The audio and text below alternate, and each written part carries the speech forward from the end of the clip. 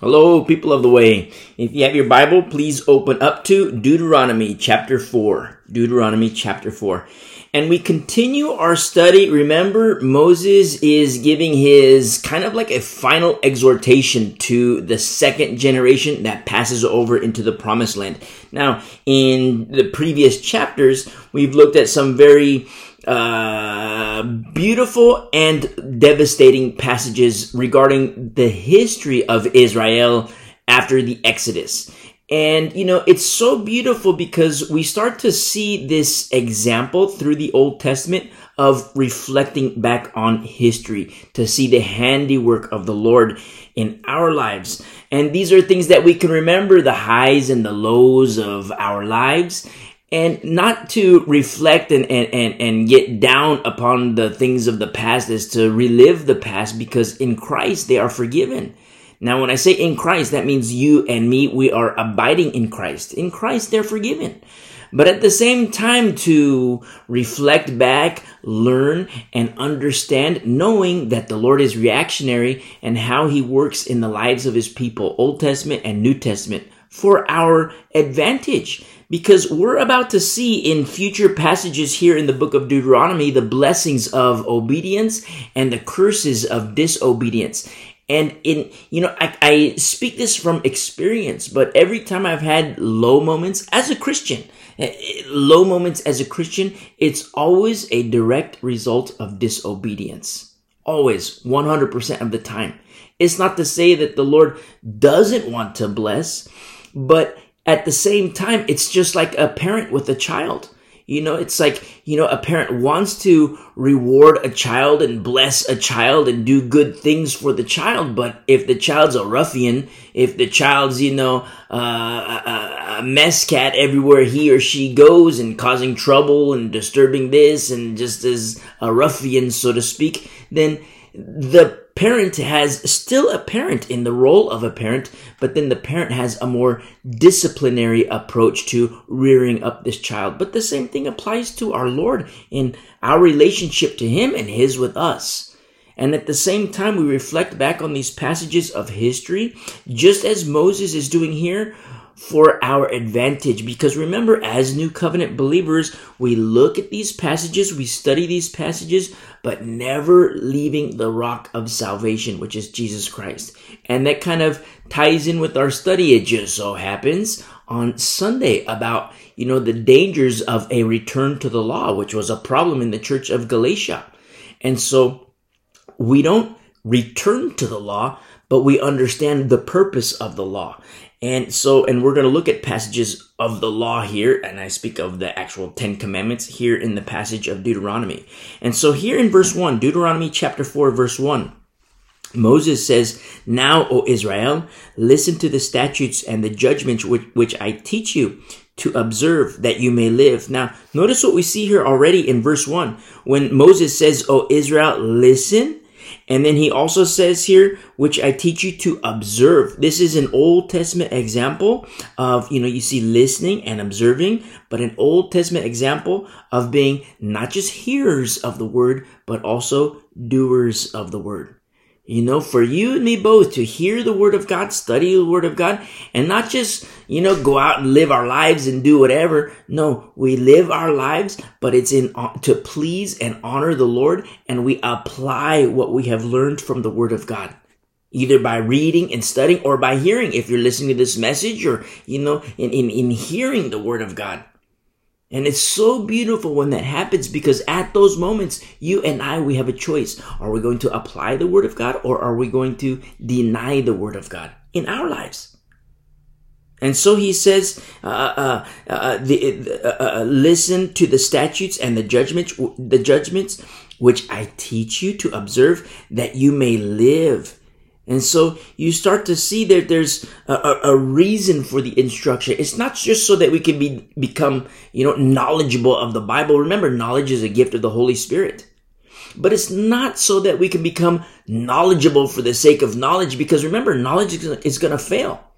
Knowledge is going to fail, just like we studied in 1 Corinthians chapter 13. Knowledge will fail. But at the same time, knowledge as a gift of the Holy Spirit instruction in righteousness and having this understanding of the word, it's not so that we can get puffed up and boast and say, wow, look how awesome I am. I have a doctorate in theology. I have a bachelor's degree in, theological studies and all these things. And look how awesome I am. That's not the reason for it. I mean, that's kind of opposite of them. And if it's to boast, that's not good. It's for life. That you may live, he says. That you may live. And it's so beautiful because you and me, we apply the word of God in our lives. Not just so, you can't read the Bible as literature. You cannot read the Bible as literature. I mean, people do it. But it's to no benefit. Why? So they can know the Bible?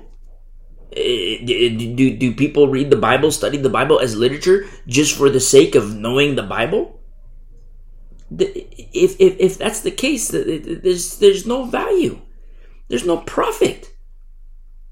We have to read the Bible, study the Bible, know the Bible, which is a gift of the Holy Spirit. But then at the same time, it's not for the head knowledge. It's so that you and me can apply it to our lives. So that we can please the Lord and live lives that honor the Lord. Why? So that we may live. You see? That we may live. Of course there's life in this life, on this side of eternity. But at the same time, don't forget the life to come. That we may live.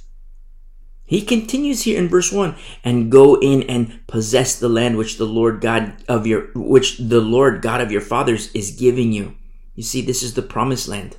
You see these Old Testament passages about the promised land. Well, don't forget that we have a promised land too. It's paradise. Paradise. Remember the thief on the cross, which we studied which was mentioned in one of our studies recently.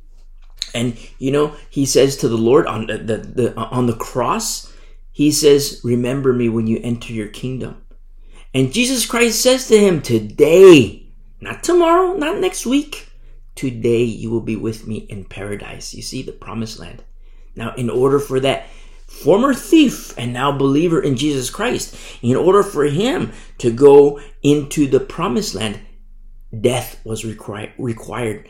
The first generation of his life, dead, and then born again. Now, his time period from being born again to actually dying wasn't that long. And praise be to the Lord. Kind of like at like a Cinderella moment for him. At the very last moment, boom, he dies and he's with the Lord in paradise. And praise be to the Lord. You and me, we have a promised land. But in order to reach that promised land, the first generation within us, individually, that first generation must die. You know what that is? That's the old man and the old woman. To take that old man, that old woman, and reckon her dead. You see? In verse 2, you shall not add to the word which I command you, nor take from it, that you may keep the commandments of the Lord your God, which I command you. Now, remember, we're in the last book of the Torah, the 5 books of Moses, which is the Pentateuch. And we study the Torah. It's the entirety of the Word of God. But we look at these Old Testament passages as New Covenant believers. And everything points to the Lord. Everything points to Jesus Christ. Remember when the Pharisees said, we're of Moses, we believe Moses. And Jesus Christ, how can you believe Moses when he wrote about me? Moses wrote about me, he says. Remember, Moses is a servant in the master's house.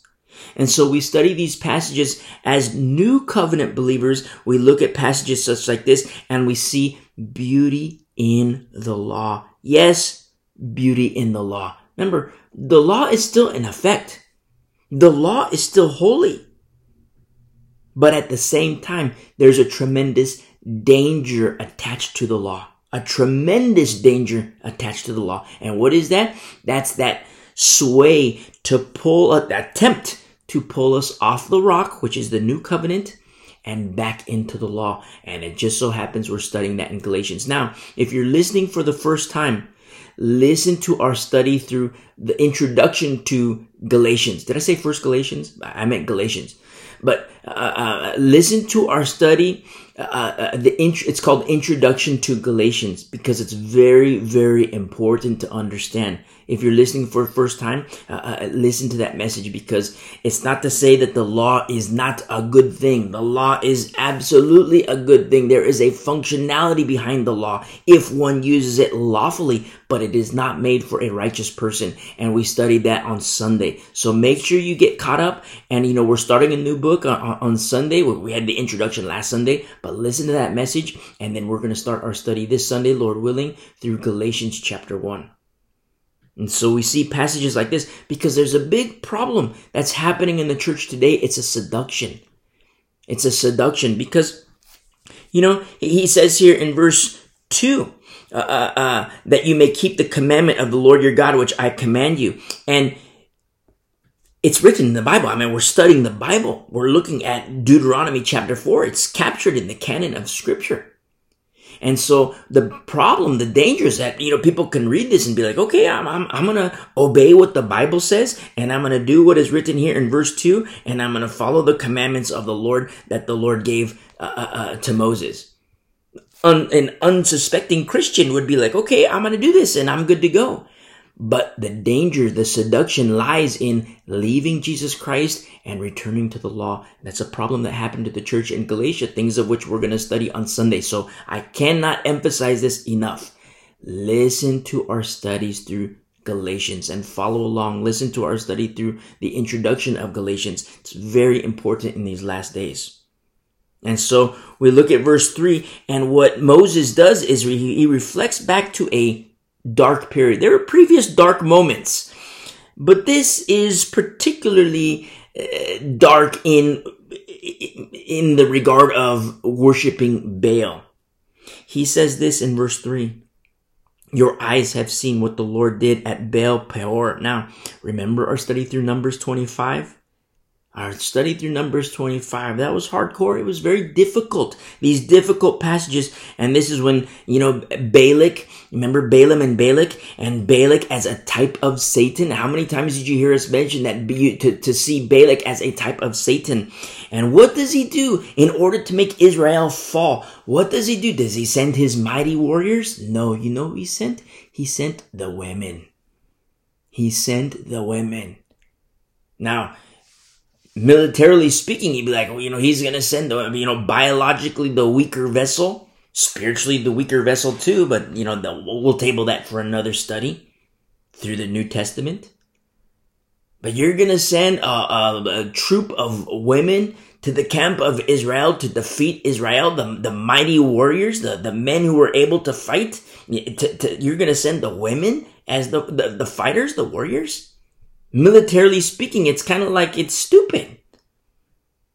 But no, the objective was to get them to fall, to get Israel to fall, but internally. Because what happened? The women came into the camp, and then the guys, they started to get, interrelational. They had the sexual contact, and in the course of time, what happened? They're bowing the knee to Baal. You see? Balak sent the women. He didn't send the warriors to defeat Israel. Because remember, he was trying to get intel from Balaam. How do I get Israel to fall? How do I defeat Israel? How do I defeat God's people? You see, and through the counsel of Balaam, he got the idea. Oh, this is how I do it. I can't defeat the military. If I send my warriors and my strong men, we're going to be defeated. So how do I get Israel to lose? How do I get them weaker? How do I get them in a position of weakness? He sends the women. You see? He sends the women. And if you're listening for the first time, listen to our study through Numbers 25. It'll break your heart. It'll break your heart. But Satan, Balak is a type of Satan. Satan does the same thing today, making mighty men fall. How? Does he send the big mighty warriors? No, he uses women. He uses women. He makes men stumble. He makes men fall through pornography, through the sexual addictions, through sexual behaviors. He does it to women too, making women stumble using sex. It's a big problem in the church today. Same tactics. And Moses reflects on this. Your eyes have seen, in verse 3, what the Lord did at Baal Peor. It wasn't good how the Lord chastised and disciplined and judged the camp of Israel. Now, you read this and you're like, wow, Moses, I thought you were supposed to give us a pep talk before we enter the promised land. I thought you're supposed to tell us, encourage us, build us up, Moses, tell us good things. We're about to ready to go enter the promised land. And you want to reflect back on this? Come on, we know it's such a sour moment in our history. Why are you doing that, Moses? It's so that the people, that next generation, it's so that they do not forget, so that they remember. And he says in verse 3, your eyes have seen what the Lord did at Baal Peor, for the Lord your God has destroyed from among you all the men who followed Baal Peor. You see how Balak used the women as a lure. Remember, Satan's a fisherman too. Balak was a fisherman too. With evil intent to get Israel to fall, and he was successful. Not in the entirety among the men, not in the entire camp, but in a large chunk of the camp he was successful. Balak was, as a fisherman, using the women as a lure. And he was successful. The men of Israel, the warriors of Israel, they took the bait. And in the course of time, they take the bait, and all of a sudden they're bowing down to Baal. All of a sudden they're bowing down to Baal. You see? There's that intersectionality, or that intercourse. Remember, we studied that in our study through Numbers 25. There's that intercourse, but then there's that spiritual aspect too. You kind of see it too. I've talked with Christians before.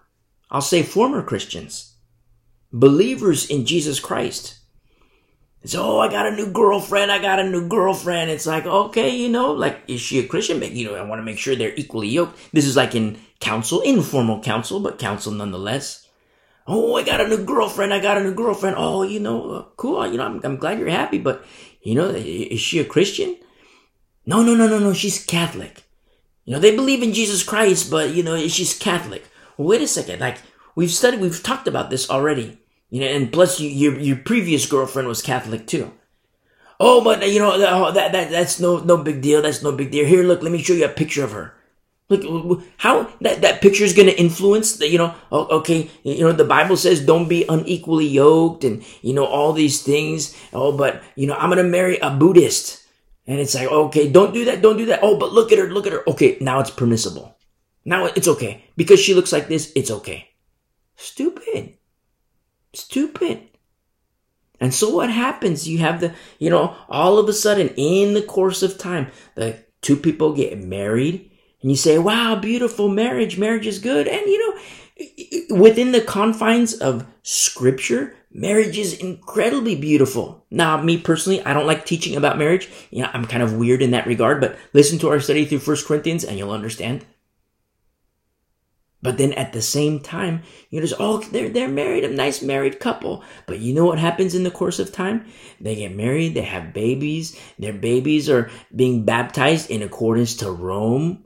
And all of a sudden, the guy who used to worship Jesus Christ is now worshiping Mary, going to midnight mass, doing all these things for mass, praying to Mary to rescue the dead relatives. It happens in the course of time. So, you're such a legalist. How is that legal? The Lord says at the onset, don't be unequally yoked. Oh, but he's so cute. She's so cute. I'm going to go. I know the Lord doesn't like this. I know I'm not really yoked equally, but look, he's so cute. She's so cute. And so I'm going to go ahead and do it. And then the kids are baptized into Rome. The catechism, the whole 9 yards. Then all of a sudden they're doing midnight mass too. Lighting the candles, praying to who? Not to Jesus Christ. They're praying to Mary in accordance with doctrine, which is anathema to Christ. Now, that whole, what I just said in the span of a couple minutes, that could take 10 years, 20 years. Having kids and kids that grow up to be young adults or young teenagers and they're worshiping Mary. But the same thing happens. Oh, he's so cute. She's so cute. And I don't care if he's Catholic. I don't care if she's Catholic. I don't care if he's Buddhist. I don't care if she's, whatever, Hare Krishna. I don't care. Because she's so cute, because he's so cute. And in the course of time, what happens? What happens? And that's what we see here. The people, the camp of Israel, all of us, oh, look, Balak sends the women down, and then, they have the sexual intercourse, and in the course of time, these women, hey, let's worship. I know you want to worship God and what he did for you in Egypt. I know that's good. That's fine and dandy. But look, we had some good loving, so now I'm going to worship Baal. Why don't you join me? And then you have the stupid man. Okay, I'll worship Baal. And then all of a sudden, the men, warriors, formerly warriors of God, are now bowing their face to Baal. You see? And that's what the Lord is saying here. In verse 3, that's what Moses is saying here, but he says, your eyes have seen in verse 3 what the Lord did at Baal Peor, for the Lord your God has destroyed from among you all the men who followed Baal Peor. You see? Baal of Peor. In verse 4, now many men fell, that's for sure. Many men fell, they took the bait, but you, he says in verse 4, but you who held fast to the Lord your God are alive today, every one of you. That generation that took the bait, they're dead now. They died, judged by the Lord.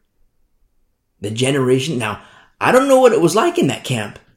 A guy who has, the women come down the mountain, from sent by Balak. The women come down from the mountain and mingle with the warriors, the warriors of Israel. And, a guy has a lady at his side. Another guy has a lady at his side. Another guy has a lady at his side. Another guy has a lady at his side. And big old smile on their face. Eat, drink, and be merry. Everything's going to be fine and dandy. And I wonder who were the men who didn't take the bait?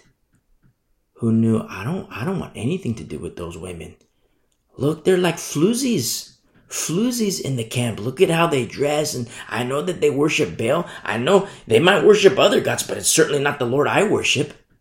I'm not taking the bait. I wonder how they felt when you have all these men. Hey, come on, let's go do this. Look, here's a lady, you can have her. Here's another one, you can have her.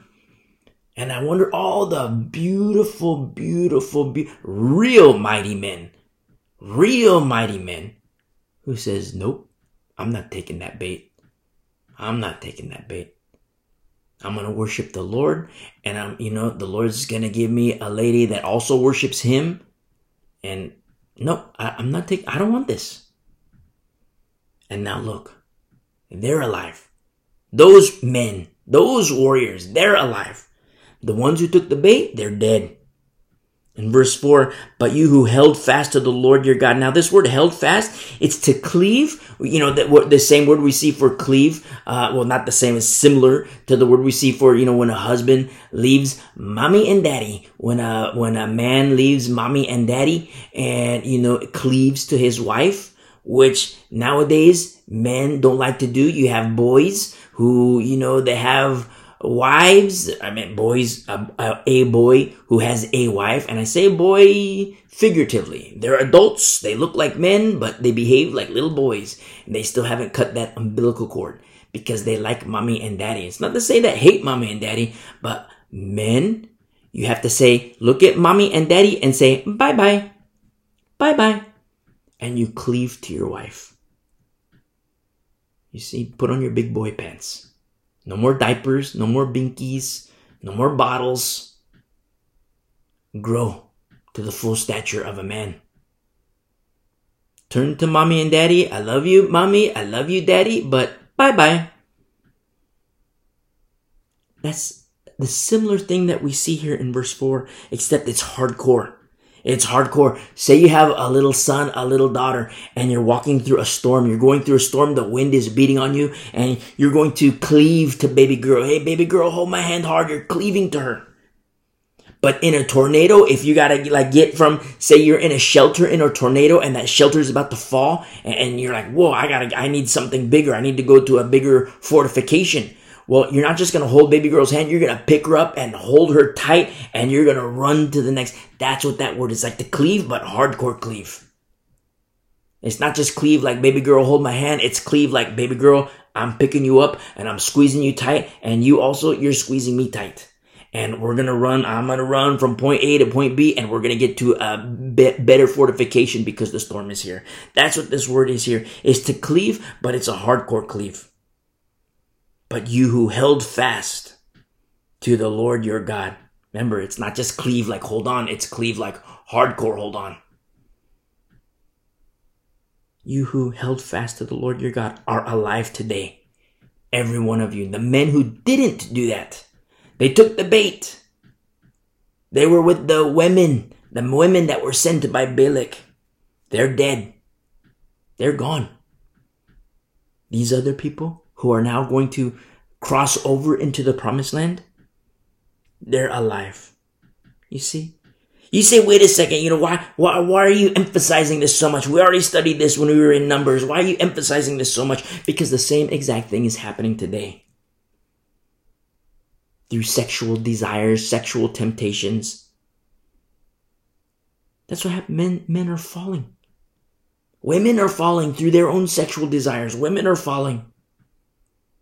Pornography is growing among men, but it's growing at a fast rate among women. You see? The world is the world. Corinth is Corinth. I'm talking about inside the church. You see?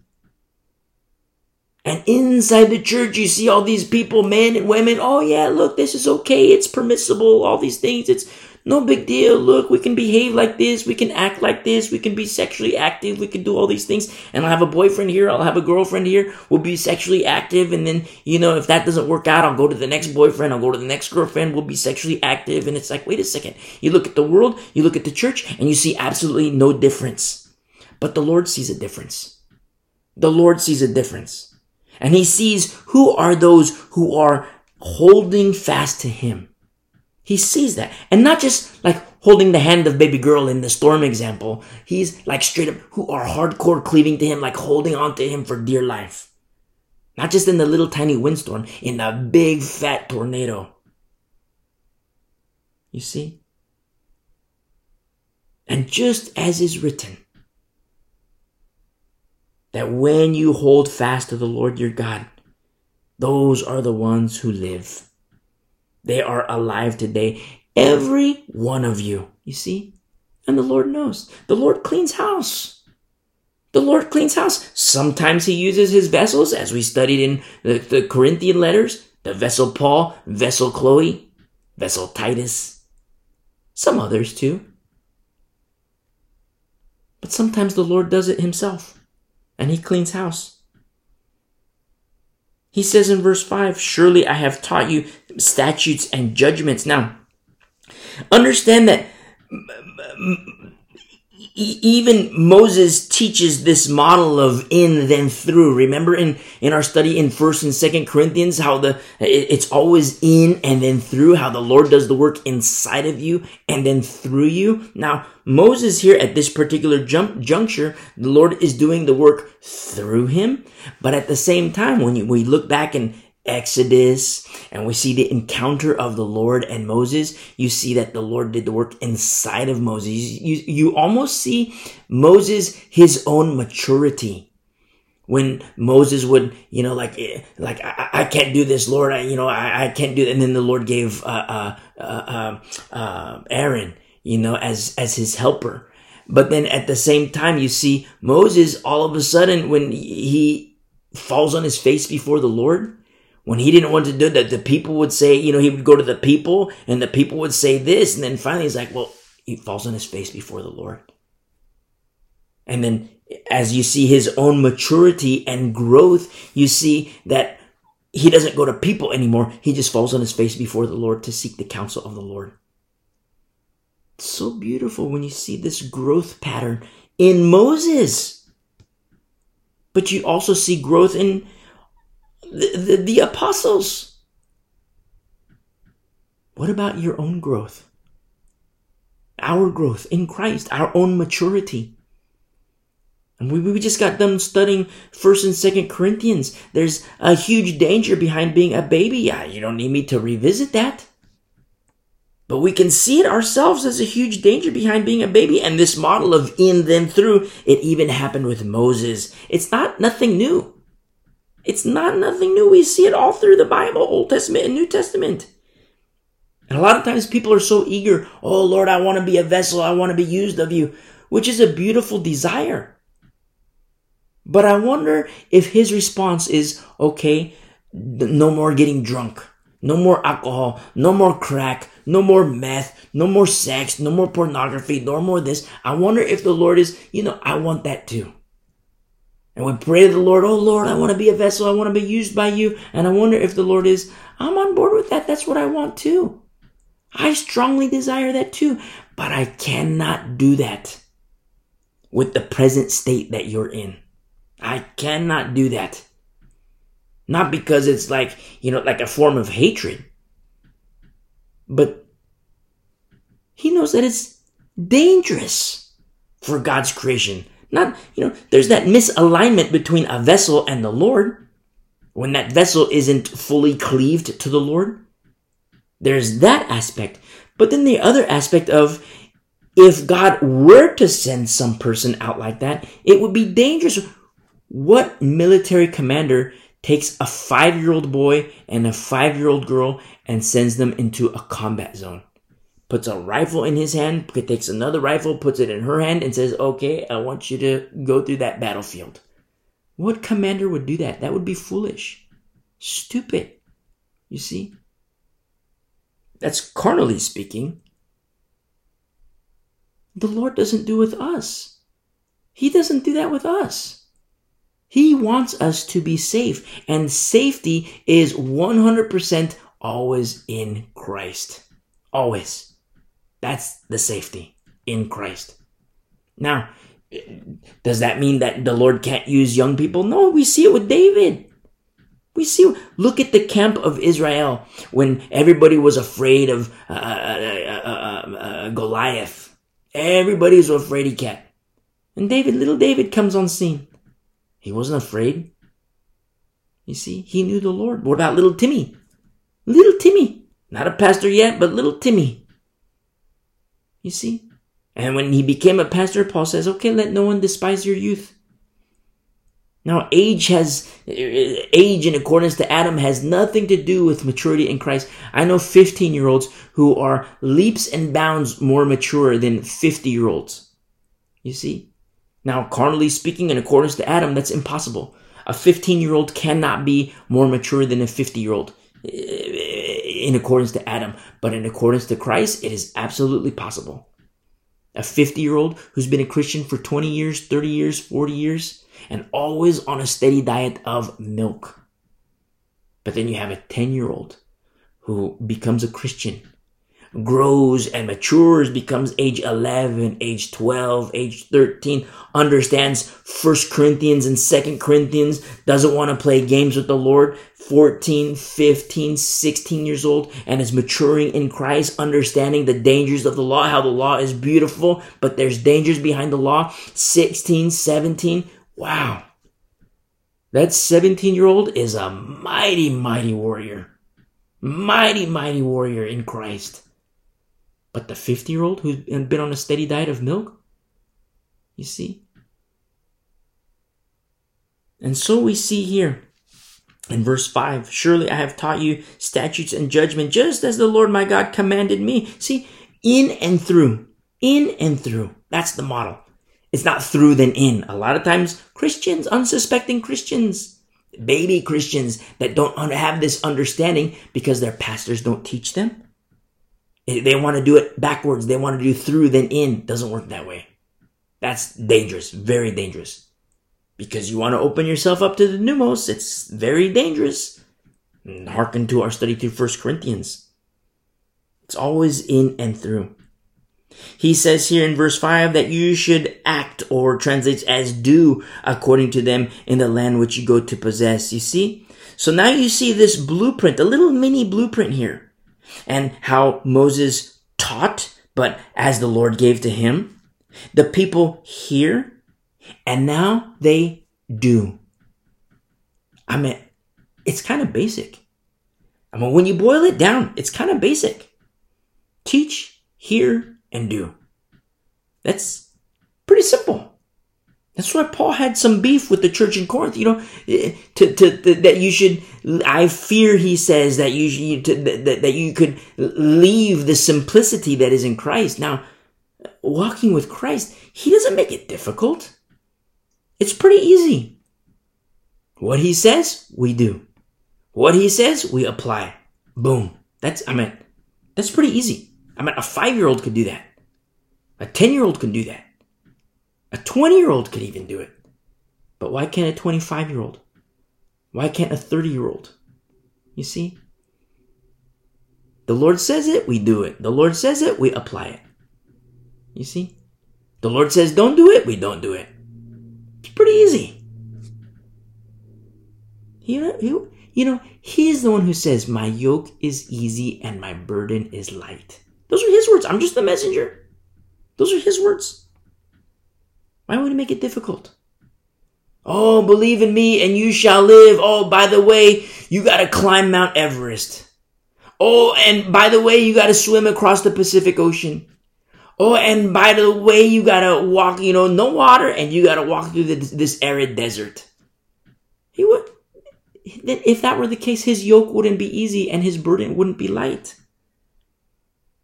No, that's not the case. And so what do we see here? In verse 6, he says, therefore be careful to observe them, for this is your wisdom and your understanding. You see? And it all emanates from the word of God. This is your wisdom and your understanding, which comes from the words of the Lord. How the Lord says, Moses, say this to the people. Moses, tell this to the people. And Moses, okay, Lord. And he says, okay, people, this thus saith the Lord. This is what the Lord says. You see? You see Moses as teacher, pouring into Israel. What is he pouring? Is he pouring his own doctrine? No, he's telling him what the Lord has allowed him, what the Lord has given him. You see? He's telling the people what the Lord has given him. Now, there are certain provisions that Moses, not as an addendum, but remember that how Moses wrote in the law the provisions for divorce. And the Pharisees asked him, asked Jesus Christ, why is there in the law this thing of the divorce? And it wasn't Moses per se. It wasn't the Lord per se. It was for the men. He says, because of the weakness of your heart, because of the hardness of your heart, which is a sign of uncircumcision, which is a sign of unbelief. It's because of you. That's why. It's because of you. And then Jesus Christ points to pre-law. Do you remember Eden? Do you remember the garden? How many wives did Adam have? You see, one. Praise be to the Lord. Pre-law. Jesus says, okay, Pharisees, you want to look back to the law? You're not looking far enough. Look further back. Look further back to paradise. And remember, paradise was lost. And paradise can be gained again, but the only way that can happen is in Christ Jesus. He is the way, the truth, and the life. No one comes to the Father but through him. I'm just the messenger. Those are his words. He says in verse 6, this is your wisdom and your understanding in the sight of all the people who will hear all these statutes and say, surely this great nation is a wise and understanding people. You see an Old Testament example of Israel as salt. Israel as salt. Now, we're going to see passages in the future. I don't want to rain on anybody's parade, but we're going to see passages in Scripture where there's no flavor in Israel. And we're going to see how the Lord deals with that, but understand that when Israel loses its flavor, it's a result of Israel's own choices of disobedience. But the same thing applies to you and me today when salt loses its flavor. People say, oh, we have a culture war. Absolutely, we have a culture war. And the church has lost it. The church has lost it. Jesus Christ says you are the salt of the earth. When salt loses its flavor, it's good for nothing than to be trampled underfoot by men. And look at this culture war that we're in. We are being trampled underfoot by men. Who do we blame? The politicians? No, look at the church. Look at the church. Oh, but the church has valiant warriors. Do they really? Does the church have valiant warriors? Maybe there's a tiny remnant of valiant warriors. But what are these people, men and women, given into? What have they given themselves unto? Pornography? Sex? Drugs? Alcohol? Meth? What have they given themselves over to? You see, oh look, they have valiant men and women in the church. Maybe 10 years ago, 20 years ago, 50 years ago, 100 years ago. But today, you see, the Bible teaches us what happens when salt loses its flavor. What happens to a community? What happens to a culture? What happens to a land? What happens to a nation? Now,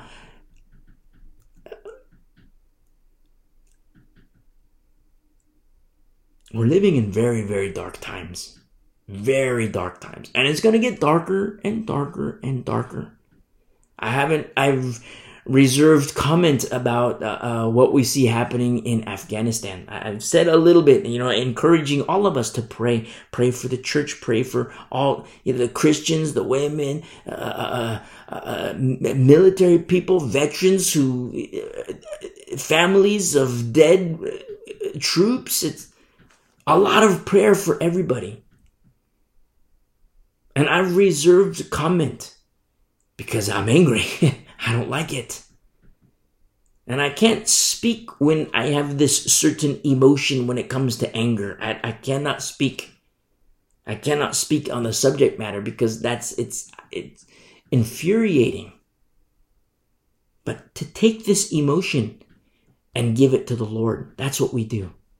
No matter what emotion it is, anger, fear, rage, sadness, sorrow, lust. You think, I'm too ashamed to give the dirty, the seemingly dirty emotions to the Lord. Give it to the Lord. Who else are you going to give it to? Because if you keep it all bottled into yourself, what's going to happen? It's like putting, like shaking a bottle. No, that thing's going to fizzle up and it's going to explode. That's what, I want to give the Lord only the good stuff. Well, He takes the dirty too. Look at what He's done inside of you and me. He takes the dirty too. Give it to Him. Give it to Him. And, when you give, that requires you and me. When we give, that requires you and me to let go and release. You see? That's what happens. So I reserve comment about certain things regarding Afghanistan. I don't like it. I see the prophetic implications of, long-term, short-term. There are major, major prophetic implications, things of which we'll discuss in the course of time. But I reserve comment because I don't like it. And to take that anger that it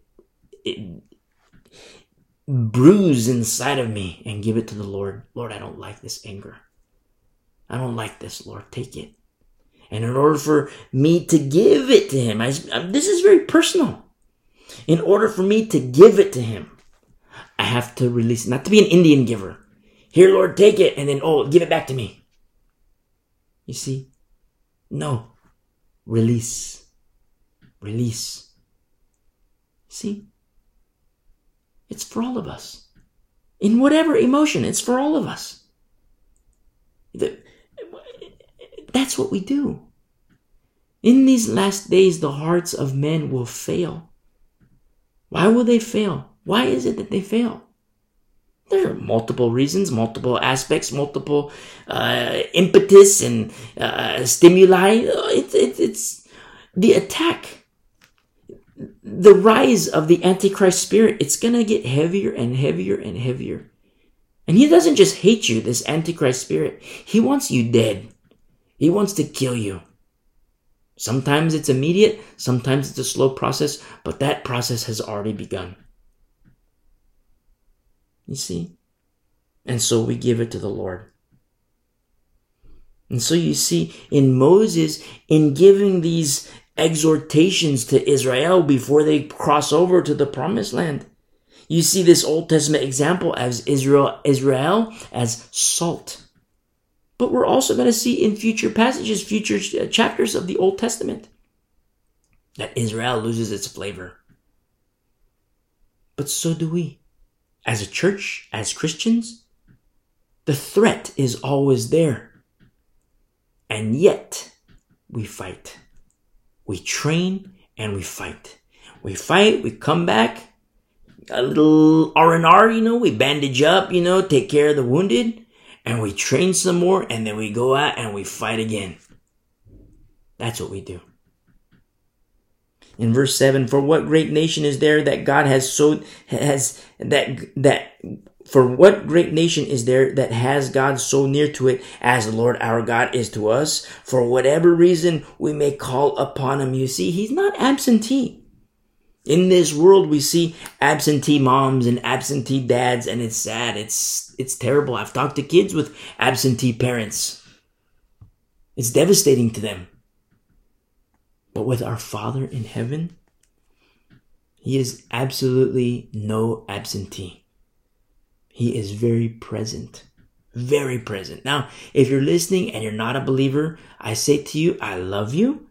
God loves you, but cut it out. Don't be an unbeliever anymore. Not just that because we're living in dangerous times, but remember Jesus Christ says, I tell you these things before they happen so that when they happen, you might believe. And now I've talked to atheists even, non-believers, other religions. They say, wow, the world is so crazy. This world, it's like it's falling apart. But to say, did you know that the Bible prophesies that this is going to happen? Here, look at these passages. And they're almost like dumbfounded. Like, oh my goodness, I never knew the Bible said that. Oh yes, the Bible says that. And there's more. The Bible says this too, and it says this too, and he says this too, and he says this too. And then you start to see people's hearts. They're like chipping away at the hardness, when they look at these passages, chipping away at the hardness. And remember what Jesus Christ says. He says, I tell you these things before they happen, so that when they happen, you not will believe, you might believe. And if you're not a believer and you're listening and you hear me say, cut it out, it's like, wow, what kind of gospel message is that? Cut it out. Well, that's what I say to you. Cut it out. Don't be unbelieving anymore. Be believing. And if that's you and you want to receive Jesus Christ as Lord and Savior, hit pause and then listen to the message, how to commit your life to Jesus Christ. Not a time to play games.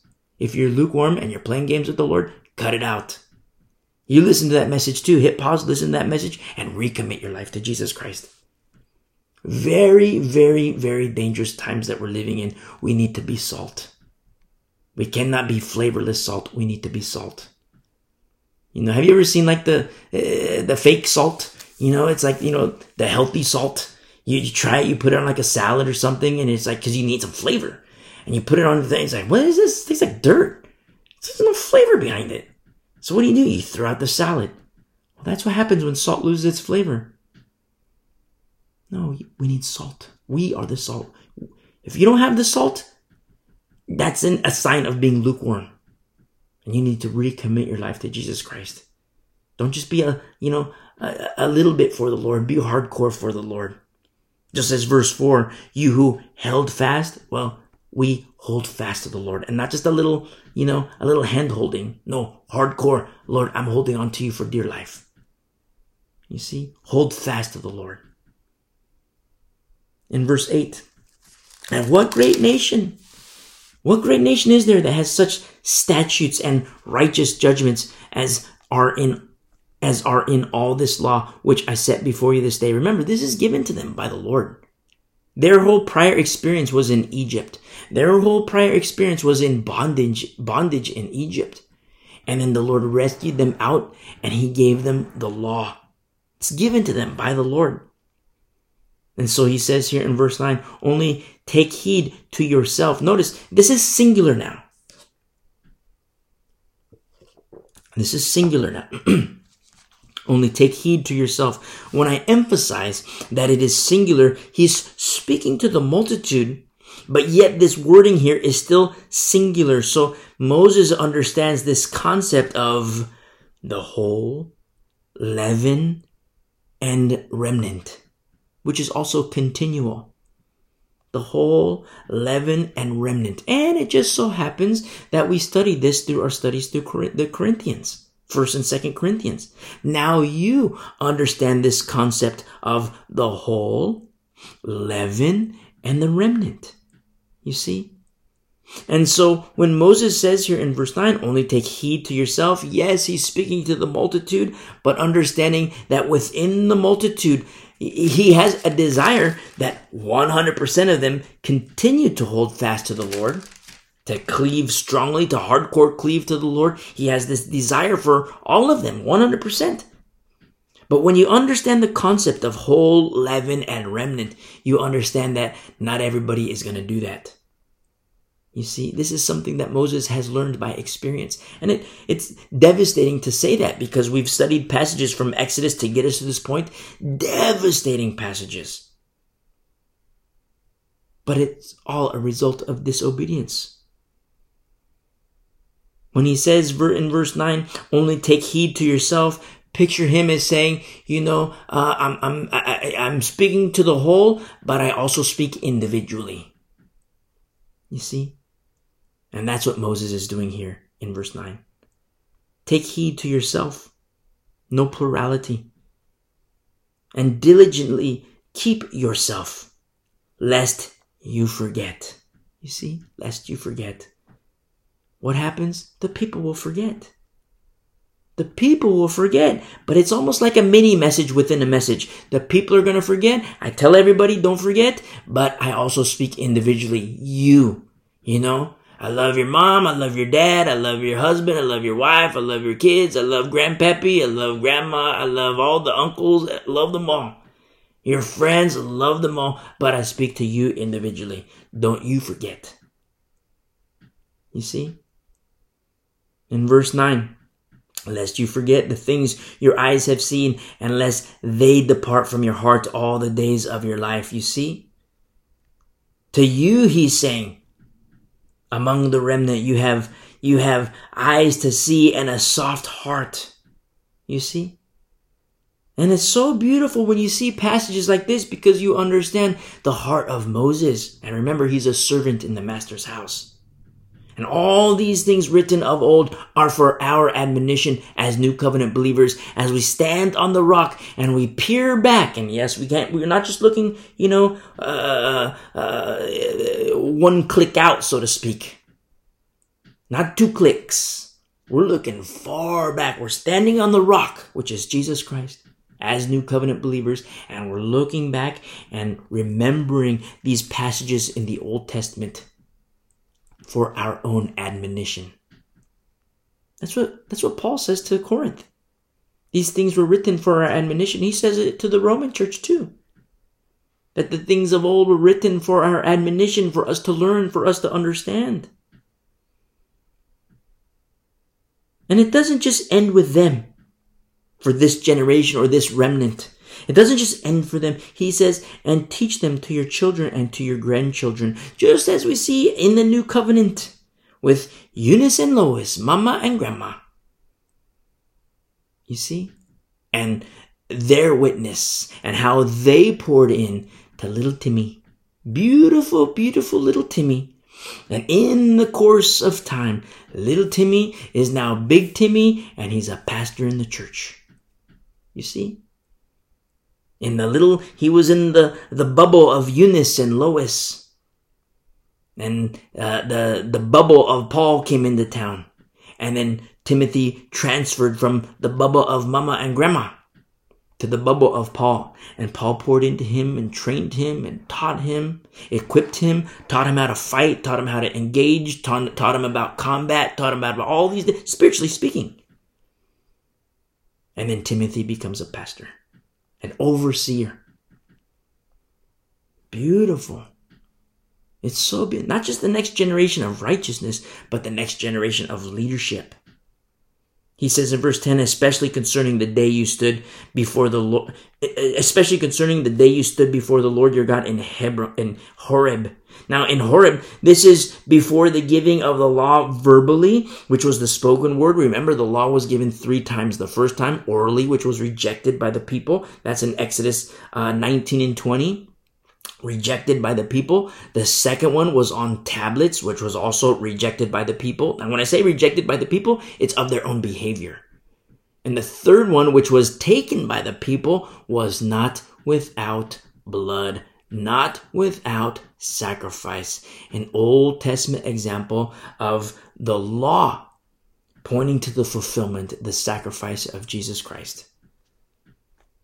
And so we see here in verse 10, when the Lord said to me, gather the people to me, and I will let them hear my words, that they may learn to fear me all the days they live on the earth, and that they may teach their children. Then they came near and stood at the foot of the mountain, and the mountain burned with fire to the midst of heaven, with darkness, cloud, and thick darkness. And the Lord spoke to you out of the midst of the fire. You heard the sound of the words, but saw no form. You only heard a voice. So you see, it's verbally. The law was given orally, verbally. In verse 13, so he declared to you his covenant, which he commanded you to perform. The 10 commandments. That was verbal, which was rejected. And remember, it's so sad because in Exodus 20, verse 9, you see the people, they're telling Moses, let not God speak with us. Let not God, tell God we don't know. Tell God not to speak to us. It's so sad. You see? That's the verbal law which was rejected.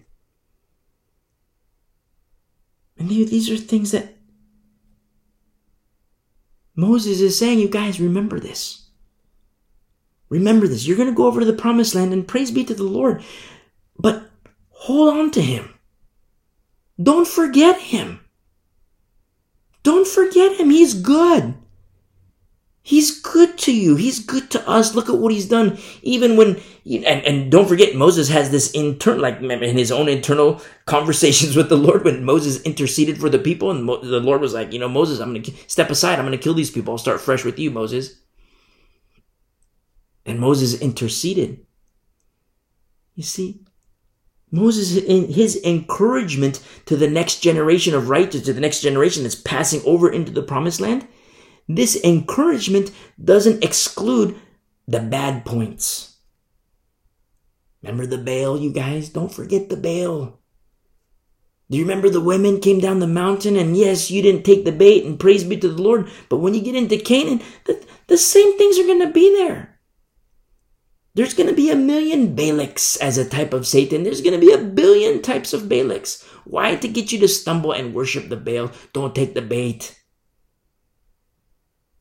Same thing applies to us. Don't forget. Look, the Lord is good to us. Look at what he's done to us in the past. Yes, he chastised us here, but look what he's done thus far. You see? Don't forget. And that's what Moses is saying to the people here in verse 11. You came near and stood at the foot of the mountain. And that mountain, it burned with fire in the midst of heaven, with darkness, cloud, and thick darkness. And the Lord spoke. The Lord spoke. Don't forget, you guys. In verse 13, so he declared to you his covenant, which he commanded you to perform. The 10 commandments. And he wrote them down on 2 tablets of stone. Now, don't forget that. So you see this little jump in verse 13 because it was given orally, the 10 commandments, but then the 10 commandments were given on the 2 tablets when Moses was in the mountain. Moses came down the mountain with Joshua, comes down the mountain, and what did they see? The golden calf. You see? In verse 14, and the Lord commanded me at that time to teach you. This is so powerful. Because you look at the history of Israel post-Exodus, and you look at this history, and you see the ups and the downs, and how the Lord was faithful to his word. I mean, he didn't change his word. He was faithful to everything he said, faithful to all his promises, and faithful to Israel. But you know who also was? His servants, such as Moses, the obedience of Moses in fidelity unto the Lord. And the Lord commanded me in verse 14 at that time to teach you. You see, to teach you. It's not, remember, the Lord gave Moses the blueprints. Put yourselves in Moses' shoes for a moment. Put yourself in Moses' shoes. Sandals. You're receiving the blueprints. You're having this beautiful intimacy with the Lord. And you're receiving these blueprints. And then the Lord says, okay, you better get down to your people. And so Moses walks out of the cloud. Joshua's right there, undefiled from the camp of Israel. Joshua's right there. The two walk down. They expect to see Aaron and the elders there, but they don't see. I wonder where Aaron and the elders are. They get further down. They hear the music. They hear the ranting and the raving. And they're like, wow, what's going on here? What is happening? They hear the voice of Aaron. Okay, Aaron's in the camp. They come further down the mountain. What do they see? The golden calf, worship of the calf. Now, all the things that the Lord had. Now remember, you're in Moses' sandals. And you reflect back and all those things that the Lord gave you, the blueprints and your special intimacy with Him about the priestly garments, the construction of the tabernacle, the purpose of the tabernacle, sacrifices, everything that the Lord gave you. And then all of a sudden you get down the mountain and you see the golden calf and the people. What would you do? Would you walk away? Oh, I don't know. It must have been a figment of my imagination. Oh, I don't know. Look, the Lord told me this, and I get down the mountain and I don't see it. There's a disconnect here. I don't really get it. So, you know what? I'm not going to be a messenger like the Lord wanted me to do. I'm not going to tell this to the people like the Lord told me to. I'm not going to do this. You not only see the fidelity of the Lord unto the people in accordance to His word and fulfillment of His promises, but you also see the faithfulness of Moses to the Lord, but for the benefit of the people. You see? Now, if you're a pastor, if you're listening and you're a pastor, take that to heart. The Lord called you to be a pastor. You might have 1,000 people you teach the word of God, Genesis to Revelation, the good, the bad, and the ugly. You have 1,000 people, 500 leave. You keep teaching Genesis to Revelation. Teach the truth. Then of that 500, 200 leave. 100 more leave. 50 more leave. Oh, you're so stupid. You're so stupid. You're crazy. You've lost your mind. You go to church. You study. You spend all this time in the Word and you're studying. You're praying before the Lord and you go to teach. You get to the pulpit and you just have one person in there. One person. You teach. You teach. You see? And you pour in. Because the Lord is at work. The Lord is at work. I mean, what if Moses had the give up mentality? I know the Lord gave me these blueprints, but you know what? I'm done.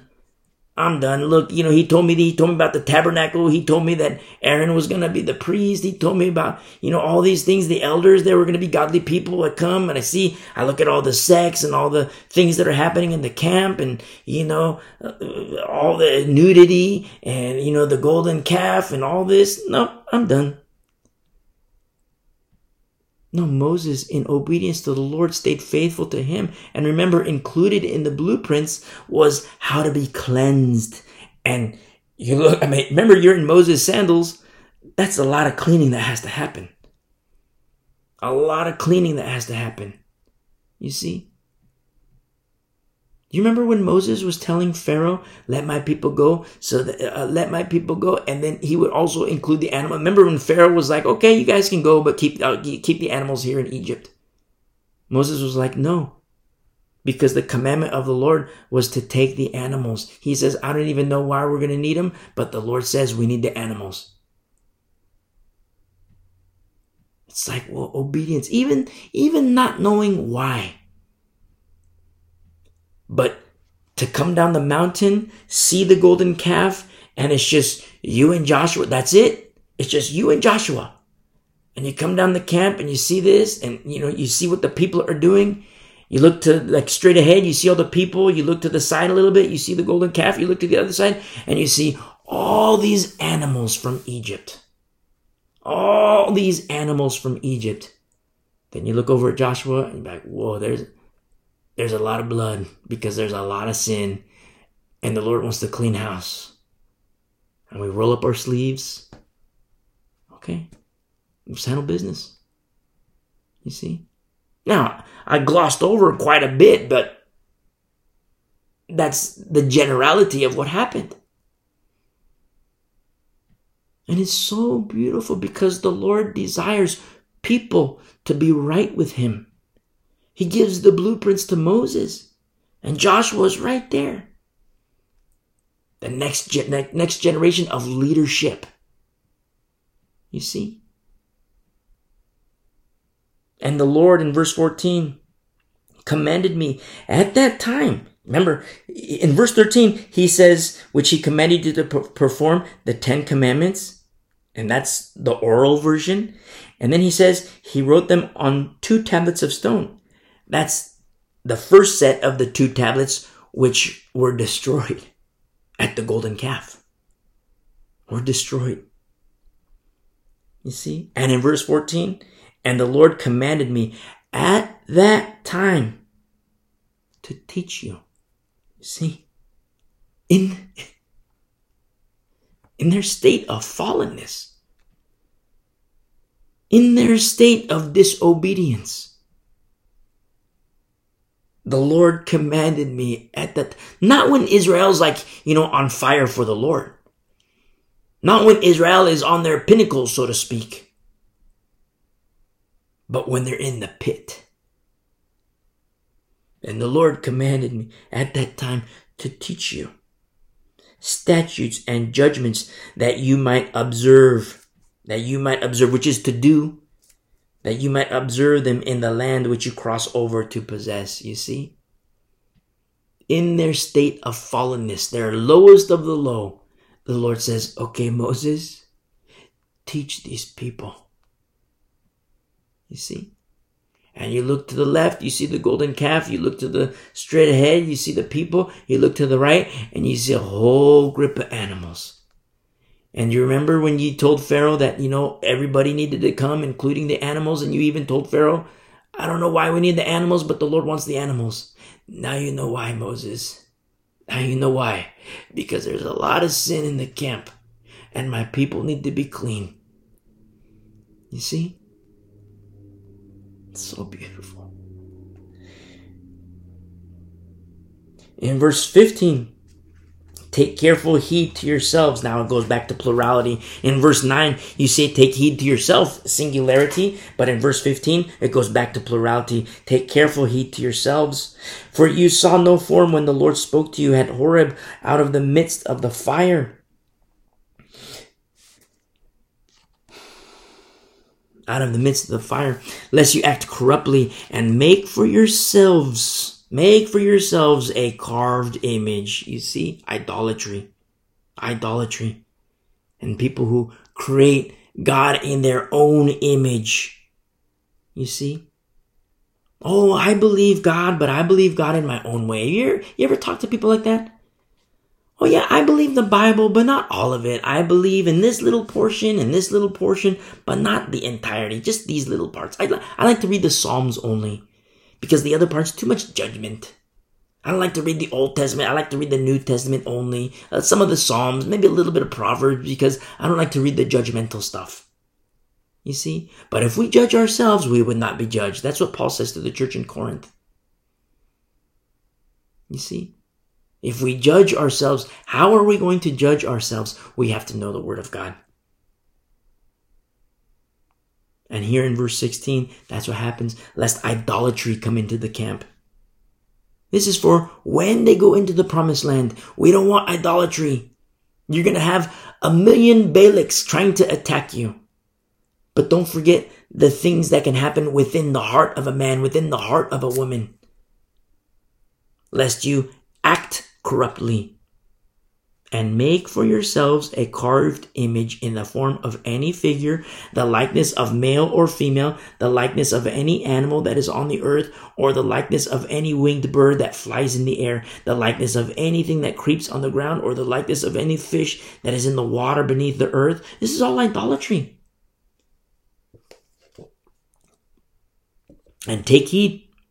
Take heed, he says, lest you lift your eyes to heaven, and when you see the sun, the moon, and the stars, and the host of heaven, you feel driven to worship them and serve them. You see, it's the worship of creation instead of the Creator. To worship creation instead of the Creator. This is also a danger in the church today, what Paul warns about in Romans chapter 1. You see, it's to worship creation. What about yoga?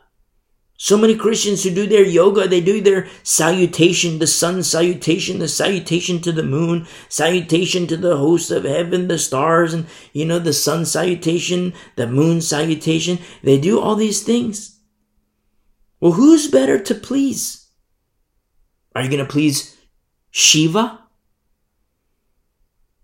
Oh, I'm going to go do my yoga. Everybody's doing it. I'm going to go to my special class. I'm going to go do my hot yoga and do all these things. It's good for the muscles. It's good for this. And I'm going to do my sun salutation, my moon salutation. I'm going to do all these things, and I'm going to acknowledge and worship Shiva.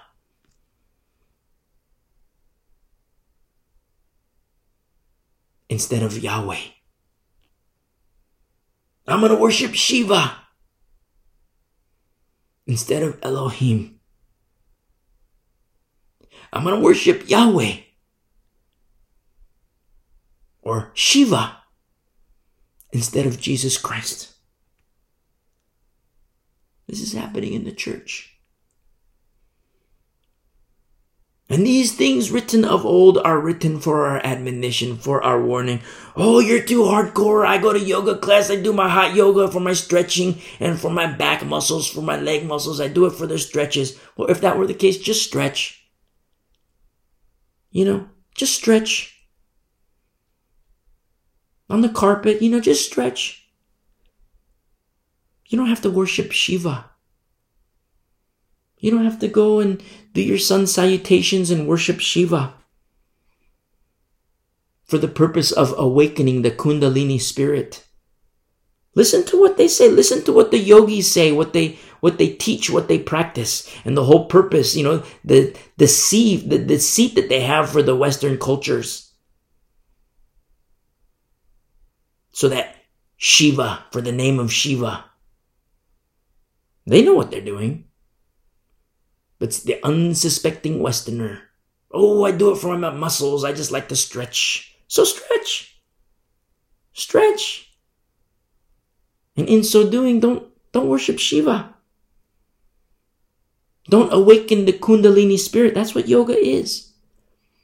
The Kundalini spirit, which rises from the base of the spine and wakens your third eye. It's demonic. Oh, you're too hardcore. You're too hardcore. Is it a small thing? You see? And that's what the Lord is saying to the people through Moses. Take heed in verse 19, lest you lift your eyes to heaven, and when you see the sun, the moon, and the stars, all the hosts of heaven, you feel driven to worship them and serve them, which the Lord your God has given to all the peoples under the whole heaven, as a heritage, or as a signal, as a flag, or as a beacon. That's what the Lord says. Remember, these things are written for sign, for days and months and years, and also for feasts and festivals. Turn with me really quick to Psalm 19. Psalm 19. And in Psalm 19, verse 1, to the chief musician, a psalm of David, the heavens declare the glory of God, and the firmament shows his handiwork. Day unto day utters speech. Notice what we see here. The heavens declare. The firmament shows. Day unto day utters speech. Night and night unto night reveals knowledge. You see? But yet, who are those who have ears to hear and eyes to see? You say, oh, it's just nighttime. Oh, just another day passes, no big deal. Oh, the heavens, no big deal. The firmament, no big deal. Who has eyes to see and ears to hear? Verse 3, there is no speech nor language where their voice is not heard. Their line has gone out through all the earth, and their words to the end of the world. In them he has set a tabernacle for the sun. Verse 5, which is like a bridegroom coming out of his chamber. Very interesting. Like a bridegroom coming out of his chamber. And rejoices like a strong man to run its race. Its rising is from one end of heaven, and its circuit to the other end. There is none hidden from its heat. There is nothing hidden from its heat. You see? Nothing hidden from its heat. And in verse 5, like a bridegroom coming out of his chamber. Very interesting. And what is written in Deuteronomy, going back to Deuteronomy chapter 4 here. In verse 19 at the end, which the Lord your God has given to all the peoples under the whole of heaven as a heritage or as a signal or beacon. You see? And what do people do? Moses is warning Israel. Don't worship the sun. Don't worship the moon. Nor the stars. Don't worship them. Don't create these images in verse 16 lest you act corruptly and make for yourself a carved image. Don't worship creation, but understand that the Creator has given as a sign, as a signal. You see? And what does he say of the sun in Psalm 19? In Psalm 19 verse 5, which is like a bridegroom coming out of his chamber. That's a pretty big signal. That's a pretty big flag. That's a pretty big beacon. Like the bridegroom. In verse 20, but the Lord has taken you and brought you out of the iron furnace, out of Egypt, to be his people and inheritance as you are this day. Furthermore, the Lord was angry with me for your sakes and swore that I would not cross over the Jordan. That was his punishment. The punishment for Moses in his disobedience, because Moses misrepresented the Lord. And the Lord says, okay, Moses, you can look, you can see, but you're not going to go there. You can see the promised land, but you're not going to go there.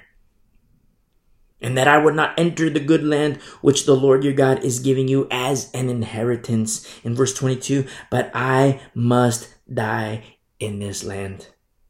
I must not cross over the Jordan, but you shall cross over and possess that good land. Remember, the first generation is death. Including Moses, that first generation. Remember, Moses was also at the transfiguration. But the first generation dies. And even still, Moses remained faithful. Moses was, okay, Lord, I can't go to the promised land. Okay, I'm done. I'm out of here. I'm done, Lord. No more. No, Moses didn't say that. He remained faithful to the Lord, understanding that the Lord chastises and disciplines those whom he loves. And Moses was chastised for his own disobedience because he misrepresented the Lord. Remember, that rock was Jesus. That rock was Jesus. In verse 23, take heed to yourselves, lest you forget the covenant of the Lord your God, which he made with you.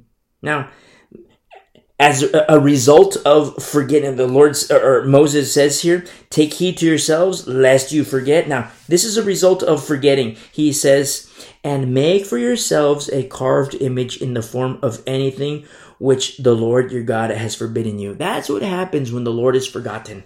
People start to make their a carved image for themselves, a carved image in the likeness of whatever they please, a carved image of creation, the sun, the moon, and they start to worship the carved image instead of the Lord. They start to worship creation instead of the Creator, the Lord. They start to worship Shiva. instead of the Lord. Why? Because the Lord has been forgotten. That's what happens when you see verse 23, take heed to yourselves, lest you forget the covenant of the Lord your God. Oh, I forgot the Lord, so look, I'm going to do a little crack, no big deal. Oh, I forgot the Lord, I'm just going to do a little sex, a little pornography, have a couple girls on the side, no big deal. No big deal, go see some strippers, no big deal. Oh yeah, God is love, once saved, always saved, I'm good to go. You see?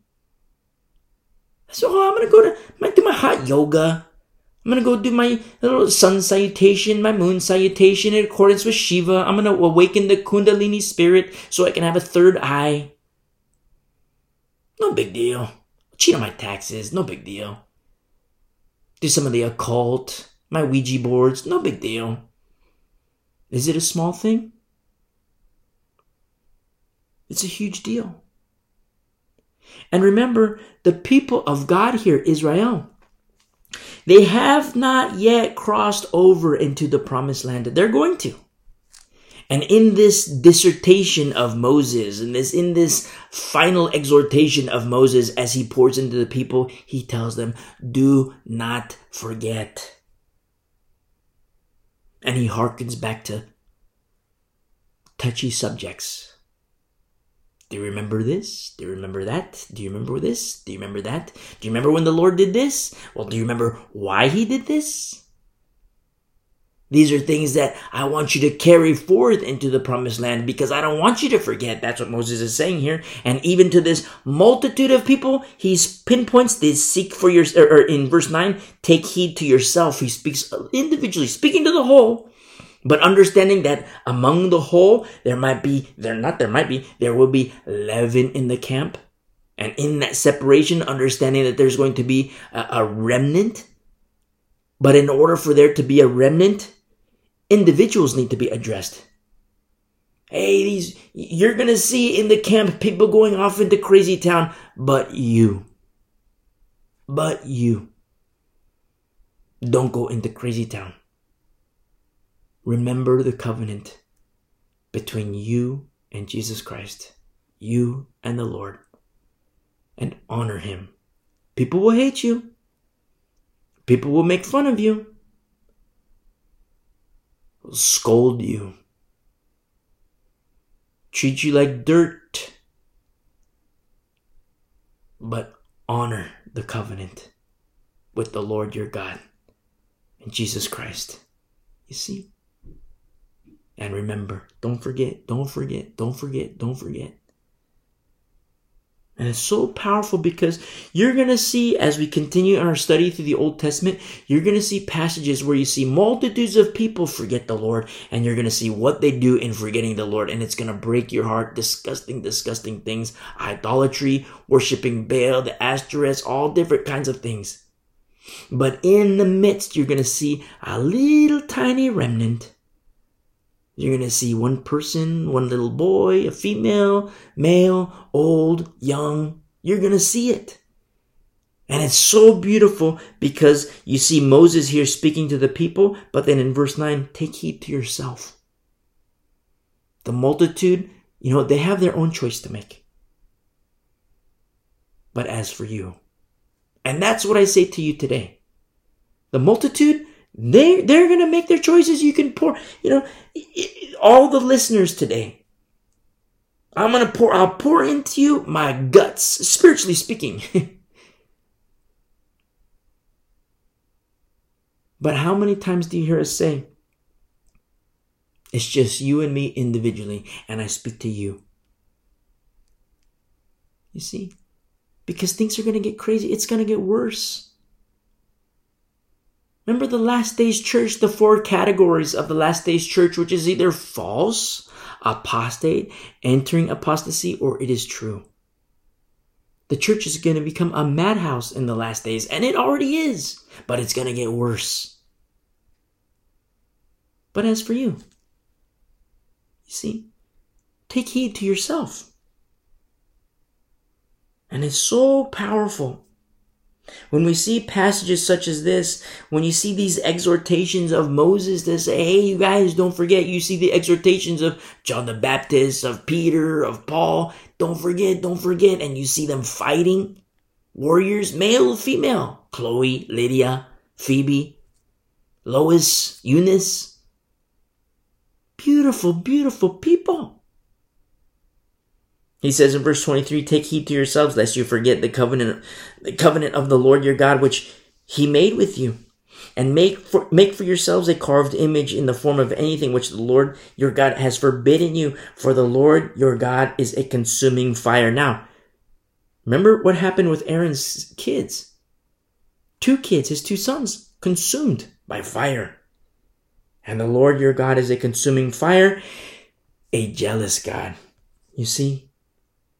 Oh, what's the big deal? It's just Buddha. So I'm going to worship Jesus Christ and I'm also going to worship Buddha. No big deal. Get off my back.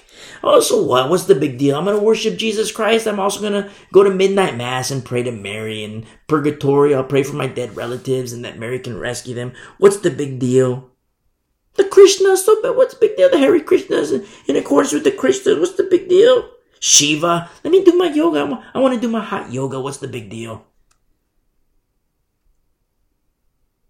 Remember, he's a jealous God. Is it a small thing? He's a jealous God. And when you have intimacy with him and your love relationship with him,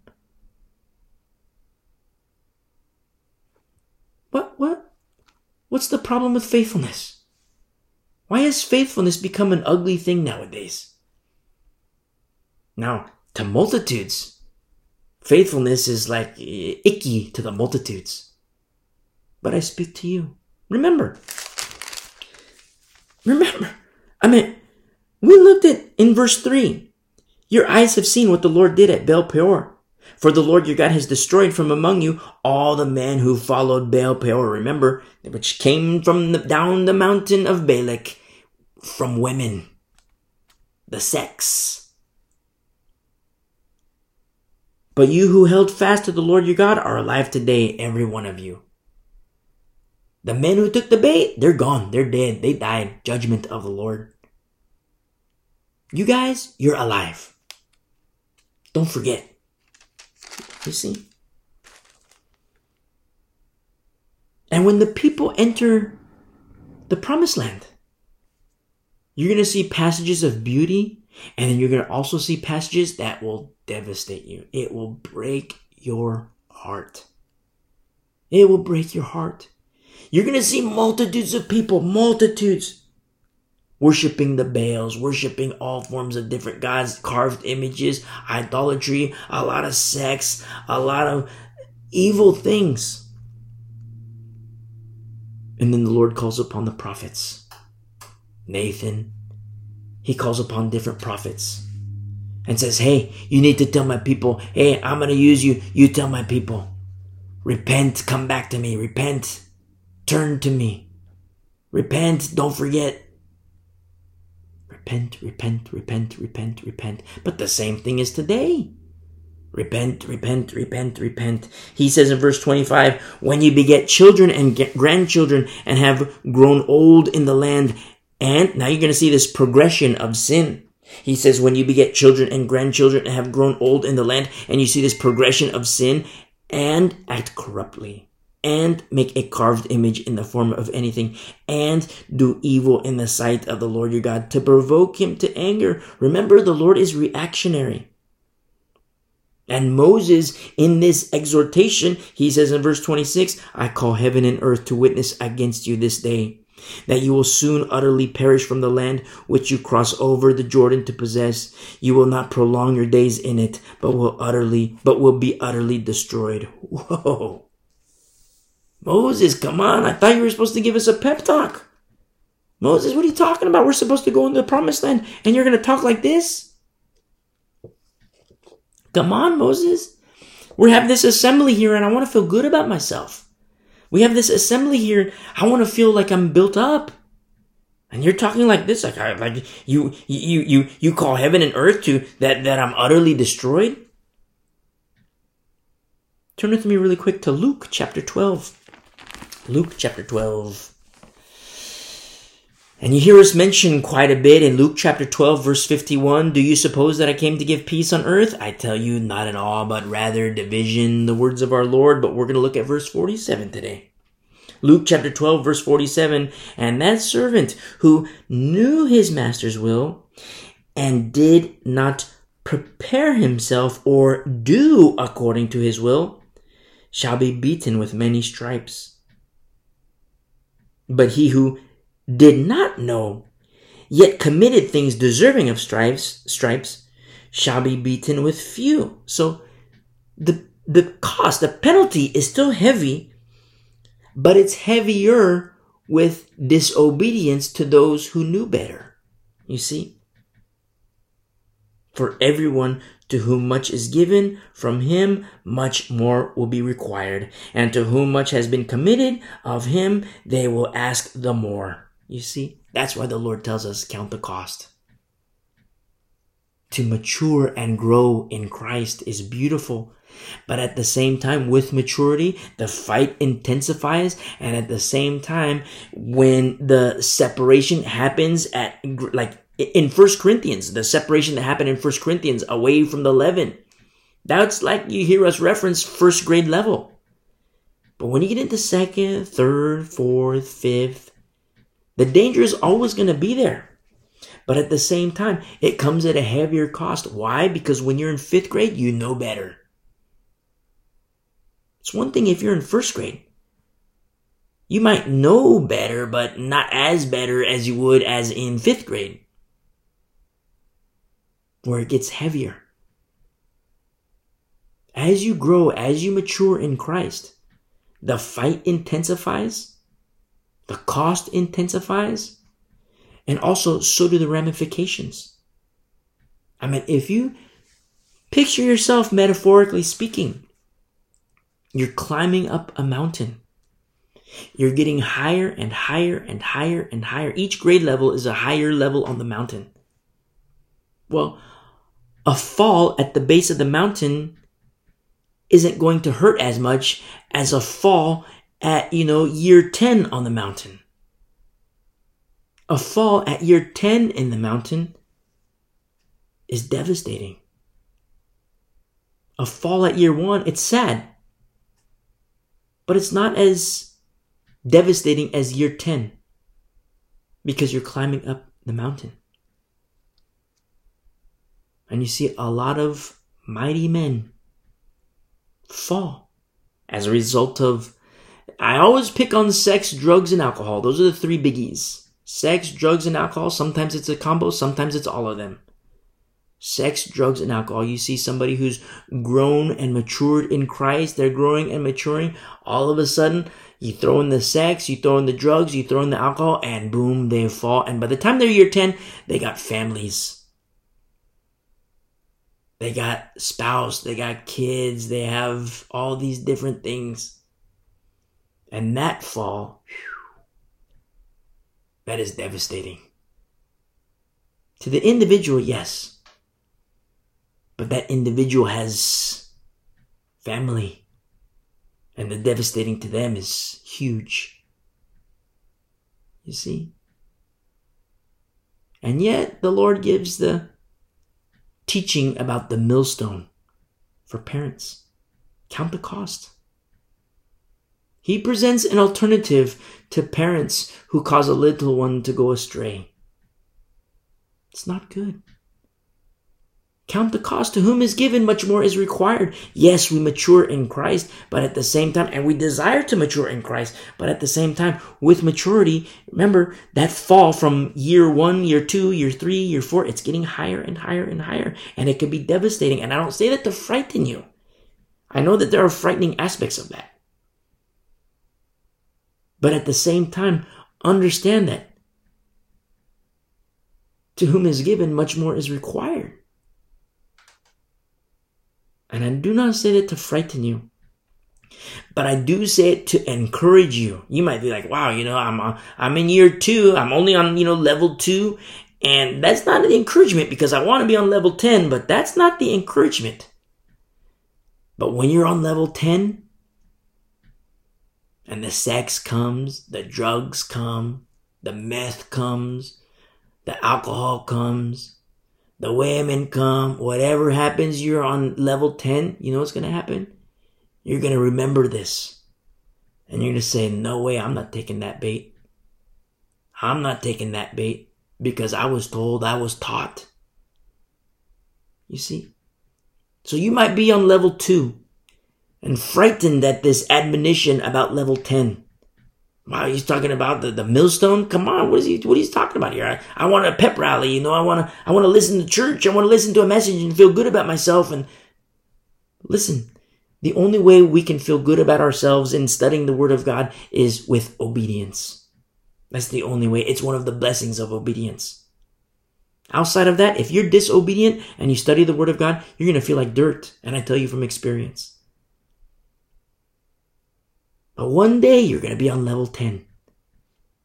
And you're going to remember back. I remember when this guy, he told me, he said this, he said that. And then the women are going to come. The sex are going to come. The meth is going to come. The alcohol is going to come. And you're going to say, get out of my face. No way. Because you want to go to level 11, 12, 13, 14. And however long the Lord permits you to go. And then boom, you die. You see? On our way to glory. Praise be to the Lord.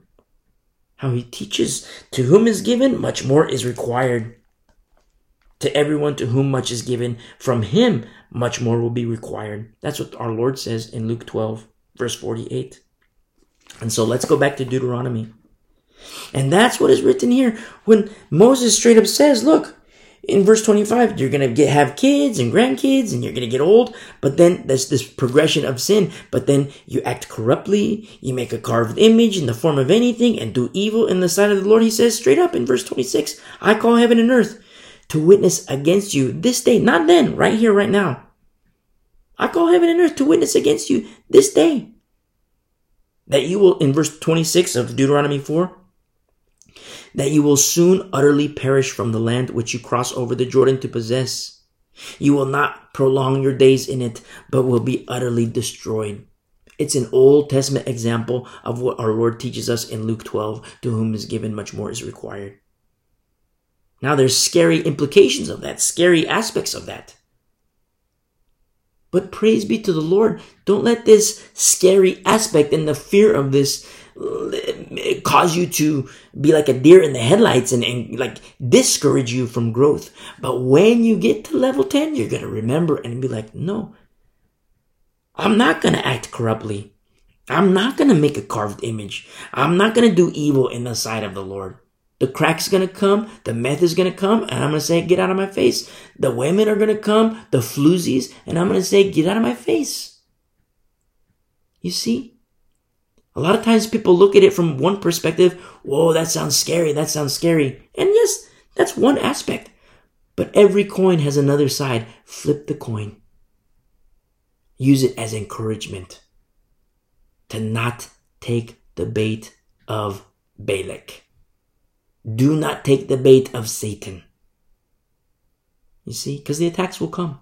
At every stage, first, second, third, fourth, the higher you get, the attacks are going to come.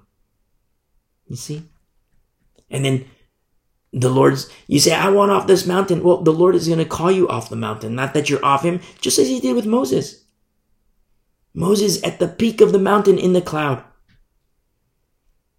Moses, go to your people. It's not Moses was, climbed up the mountain and got up the mountain and he died on the mountain. Well, I mean, he dies on a different mountain.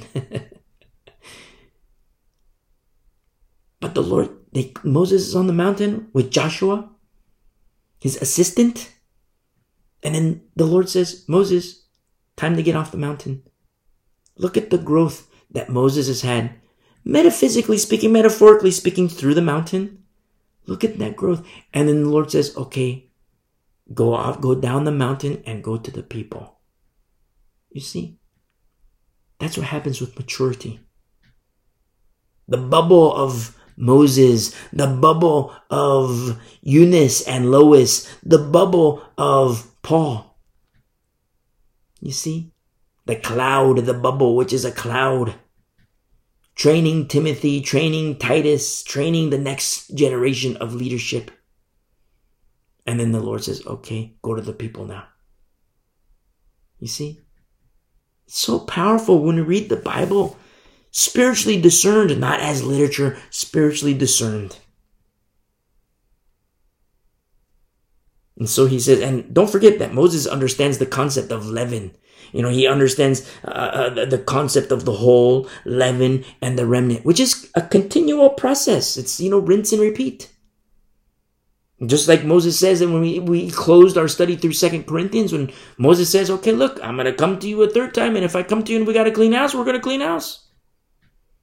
That's what we're going to do. We cleaned house in 1 Corinthians chapter 5, and if we got to do it again, we're going to do it again, but that hinges on you. Ball's in your court, Corinth. Are you going to choose obedience or are you going to choose disobedience? Because, you want me to come to you like Mr. Nice Guy, and I'll be Mr. Nice Guy, but that depends on you. Am I going to find you in obedience?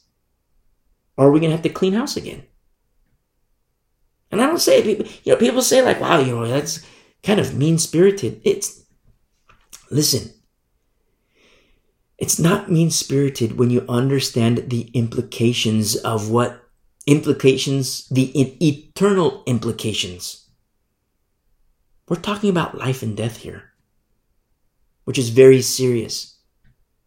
Sometimes, like if you go to a church and you listen to the message and it's all about like rose petals and all this, you're like, wow, I feel good. I'm going to go home now and write a poem. I'm going to go home now and do my watercolors and write poetry, and wow, I really feel good and all these things. And I got a little bit of leftover crack here in the drawer. I'm going to finish off this crack. Listen, what happened then? Run away from that church. Run away from that church. Because our training, our study is in righteousness, which is not of this world. It is in righteousness. We lay aside those things which so easily ensnare us. You see, I've heard people tell me before, I want to come to church and feel good about myself. Who doesn't want that? Who doesn't want that? But that only comes through obedience to the Lord in His Word, the full counsel of His Word. Old Testament and New Testament. Always standing on the rock of salvation as new covenant believers. You say, wait a second, I'm going to obey the Lord and I'm going to do these things written in the law. No, because you're not looking at from standing on the rock in the new covenant. You see, that's what happened in the church in Galatia. And Moses understands this concept of whole and leaven and remnant. And in order to preserve Israel, he says, hey, look, I call heaven and earth in verse 26 that you will not prolong your days in it, but you will be utterly destroyed. You see? Because I know what leaven does. And I don't want that for Israel. You see? Just like Paul. Paul says, look, I'm going to come to you, and if we got to clean house, so be it. That's what we're going to do. You want to feel good about yourself? Okay, obey the Lord. Obey His Word. You see? Oh, Paul's so mean. Look, he told me to leave the church. He told me that I'm committed to Satan and all these things. Why? Oh, I was having sex with my dad's wife. No big deal. You see? How crazy does that sound? Or Paul, he's so mean-spirited. He's so crazy. He told me that I need to be committed to Satan. And look how mean he is. That's not godly. How is that loving? God is love, and that's not loving. He told me that I can't be in the fellowship, that to commit me to Satan. He said all these things. Why did he say that, brother? Why did he say that, sister? Oh, because I was having sex with my dad's wife. No biggie. You see? There's a disconnect there. Pretty major. That's what was happening in Corinth. Is Paul mean-spirited? No, absolutely not. The Lord is cleaning house using His vessel, Paul. And so what do we see here? In verse 27, And the Lord will scatter you among the peoples, and you will be left few in number among the nations where the Lord will drive you.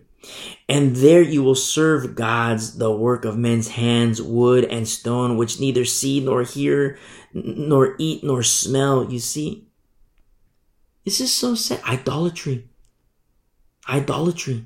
And Moses, in his exhortation, almost like a final exhortation, he's telling the people, don't forget, because these are the things. Remember in verse 25, you're going to have your kids and grandkids, and the progression of sin, which is to act corruptly, make a carved image, do evil in the sight of God. That's what happens.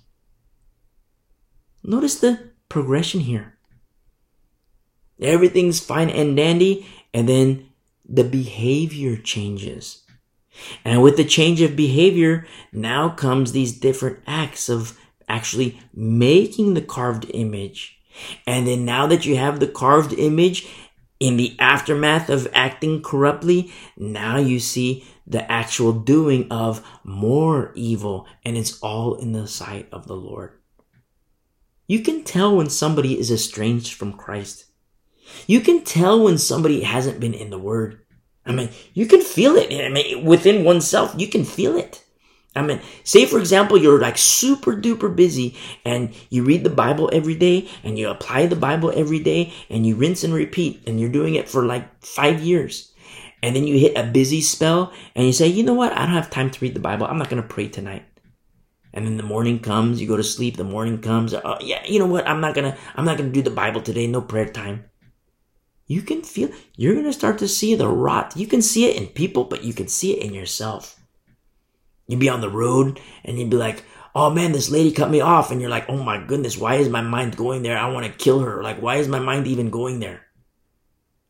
Then you realize like, wow, my behavior, it's changing. I need to get back in the Bible, man. I'm like walking in the path of forgetting the Lord, you see? And I don't want to do that. So I'm going to get back to the Bible. I'm going to go back to church. Not the phony church. Not, remember the 4 categories of the last days church. Not the 3 bad categories. The 1 beautiful category. I'm going to go back to that church. You see? You see the works of the flesh. They're made evident. That's why Jesus says, look at the fruit. You can see the fruit. The lying, the cheating, the sex, the drugs. Oh, what's the big deal? It's just a little pornography. What's the big deal? It's just Buddha. What's the deal? It's just my hot yoga class. What's the big deal? It's just Shiva. What's the big deal? It's just a little third eye. No big deal. Just a third eye so I can see better. See clearly. You open yourself up to the pneumos. Whew. That's a fight that few are ready for, that few are equipped for. But you want to be open to the pneumos. You see? That's why Paul says, look, if we got a clean house, we're going to clean house. Rinse and repeat. And so what do we see here?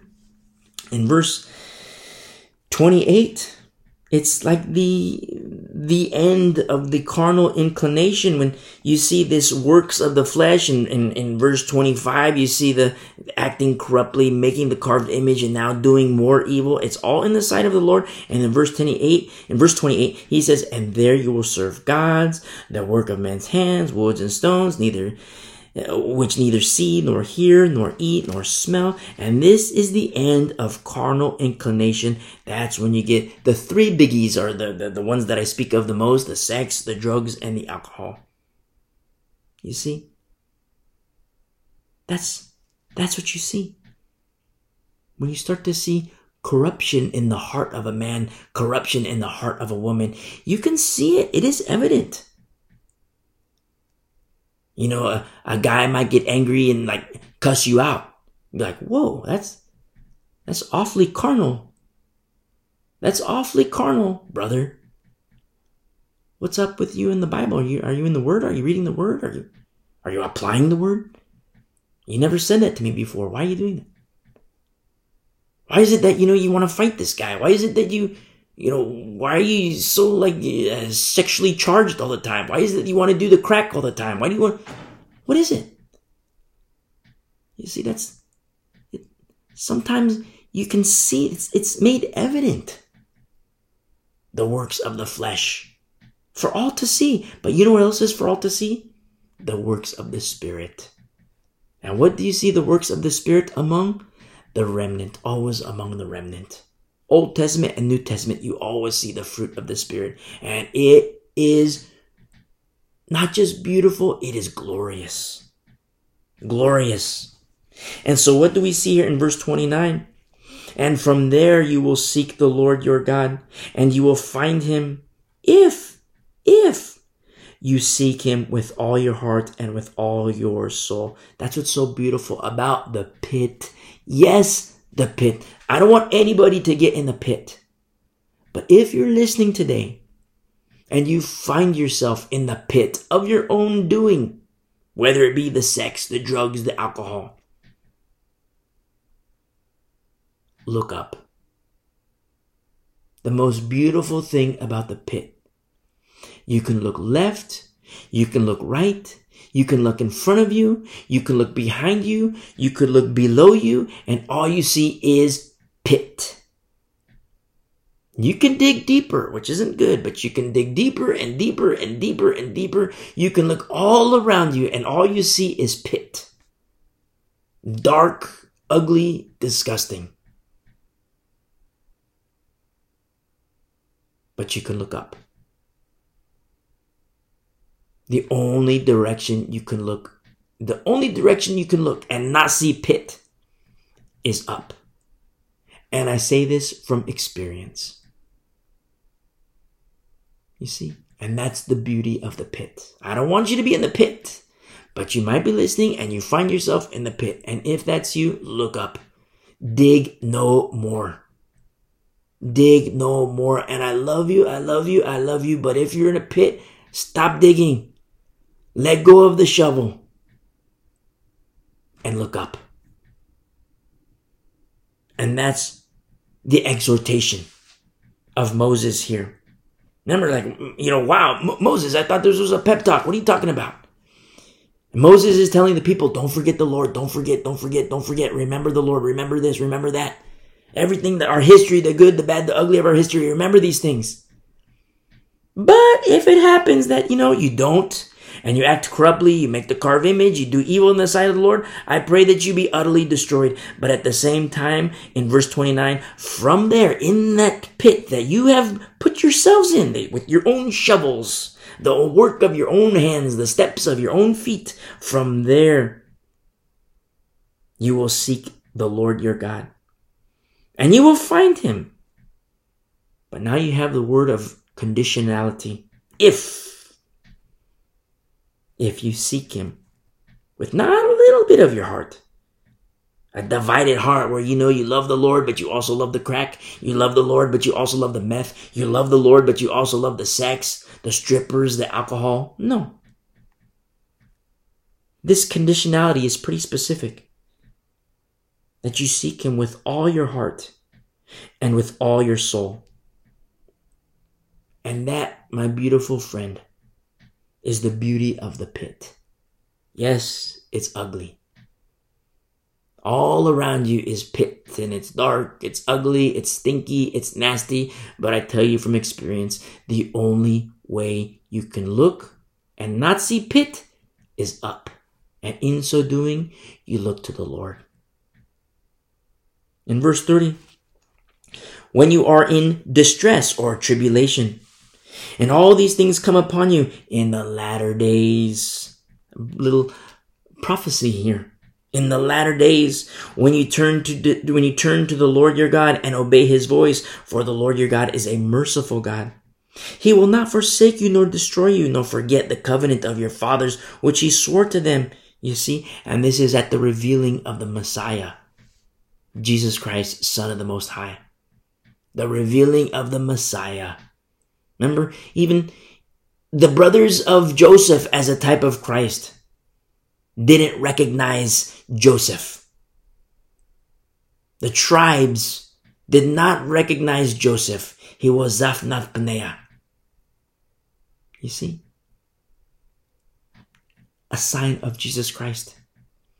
And the unblinding of Israel, which also aligns with prophecies of Joel,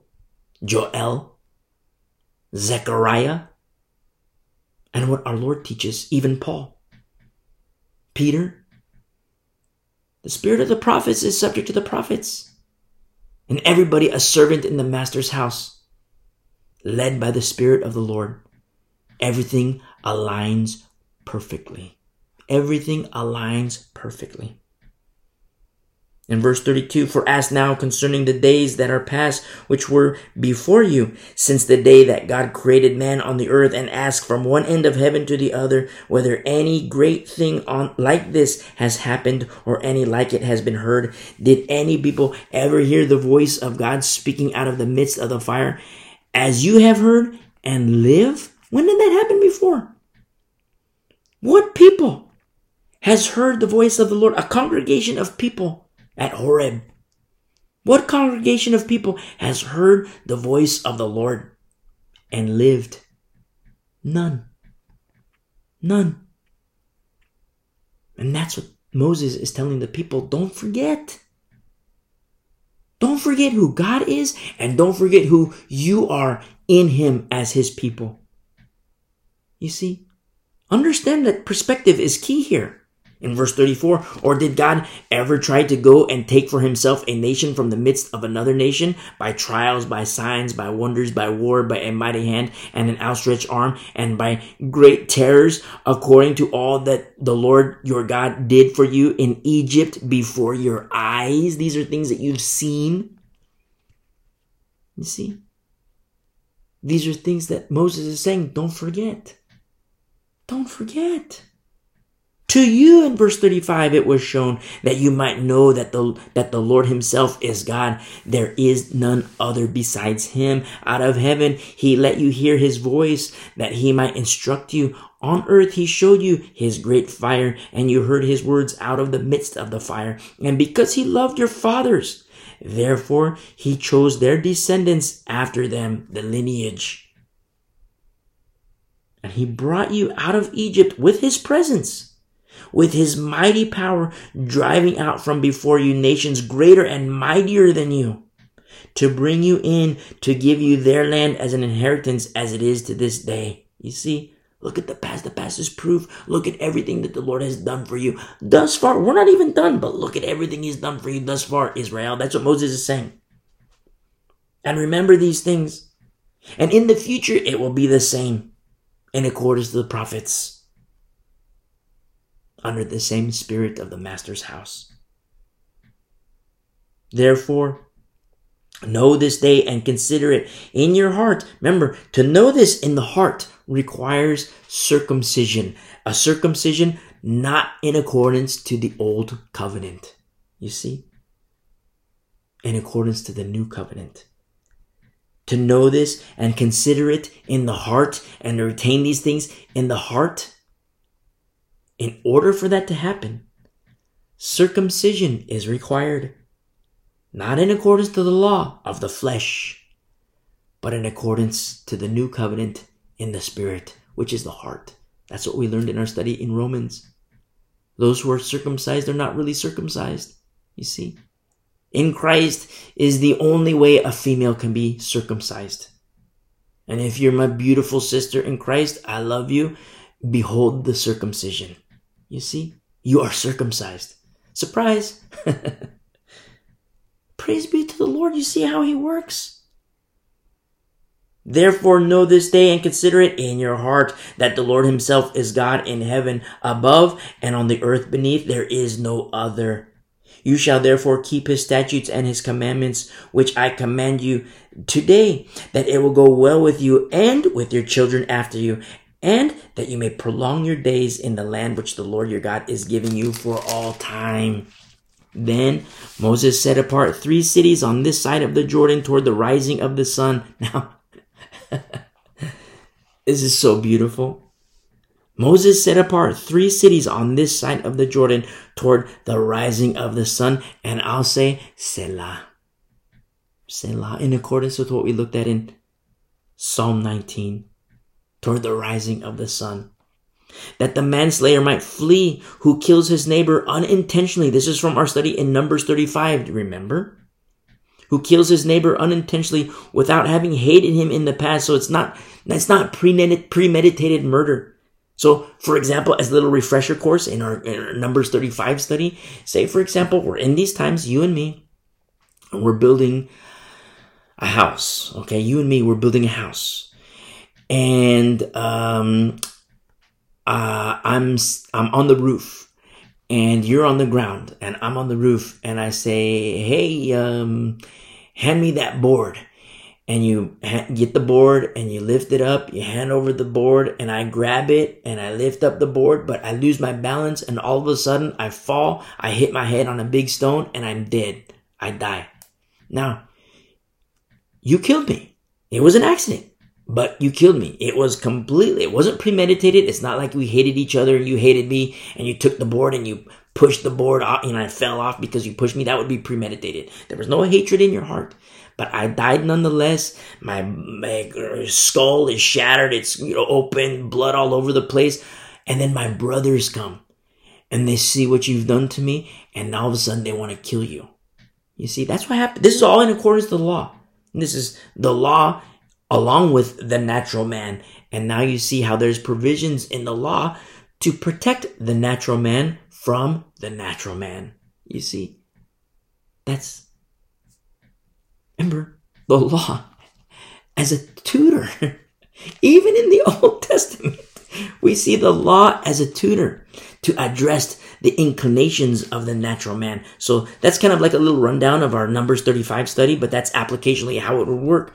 And in verse 42, that these three cities that were set apart on this side of the Jordan toward the rising of the sun, Selah, that the manslayer might flee there who kills his neighbor unintentionally without having hated him in the past, and that by fleeing to one of these cities, he might live. So in that example I gave, my brothers want to kill you because they think like, wow, you killed this guy, you killed my brother, so now we're going to kill you. Now what you do is you flee to these cities, you get out of Dodge, and you go to one of these cities. He says it's like a sanctuary city, not the sanctuary city that you see that the liberals are establishing in cities, but a biblical sanctuary city. In verse 43, Bezer in the wilderness of the plateau of the Reubenites, Ramoth in Gilead for the Gadites, and Golan in Bashan for the Manassites. You see, this is from our Numbers 35:14 study, how there's 3 on one side and 3 on the other side. There's 3 on this side of the Jordan are Bezer, Ramoth, and Golan. Beautiful, beautiful Golan. If you're Jewish and you're listening, the beautiful, beautiful Golan. And I'll say, on this side of the Jordan, toward the rising of the sun, Selah. Verse 44. Now this is the law which Moses set before the children of Israel. These are the testimonies, the statutes, and the judgments which Moses spoke to the children of Israel after they came out of Egypt on this side of the Jordan in the valley opposite Beth Peor in the land of Sihon, king of the Amorites, who dwelt at Heshbon, whom Moses and the children of Israel defeated after they came out of Egypt. So already there's a lot of history already. Already there's a lot of history. And Moses is saying, remember this, guys. Remember this, guys. Now, even with Abraham, if we look to our study in Genesis, even with Abraham, you look at the span of Abraham's life when the Lord was speaking to him, the span of 100 years of this conversing with God, but it was sparse. It wasn't just 100-year conversation. It was sparse. Year 1, the Lord speaks and Abraham obeys.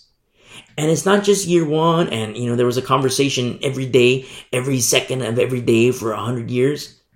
You'd see like 5 years later, the Lord would speak. 10 years later, the Lord would speak. 20 years later, the Lord would speak.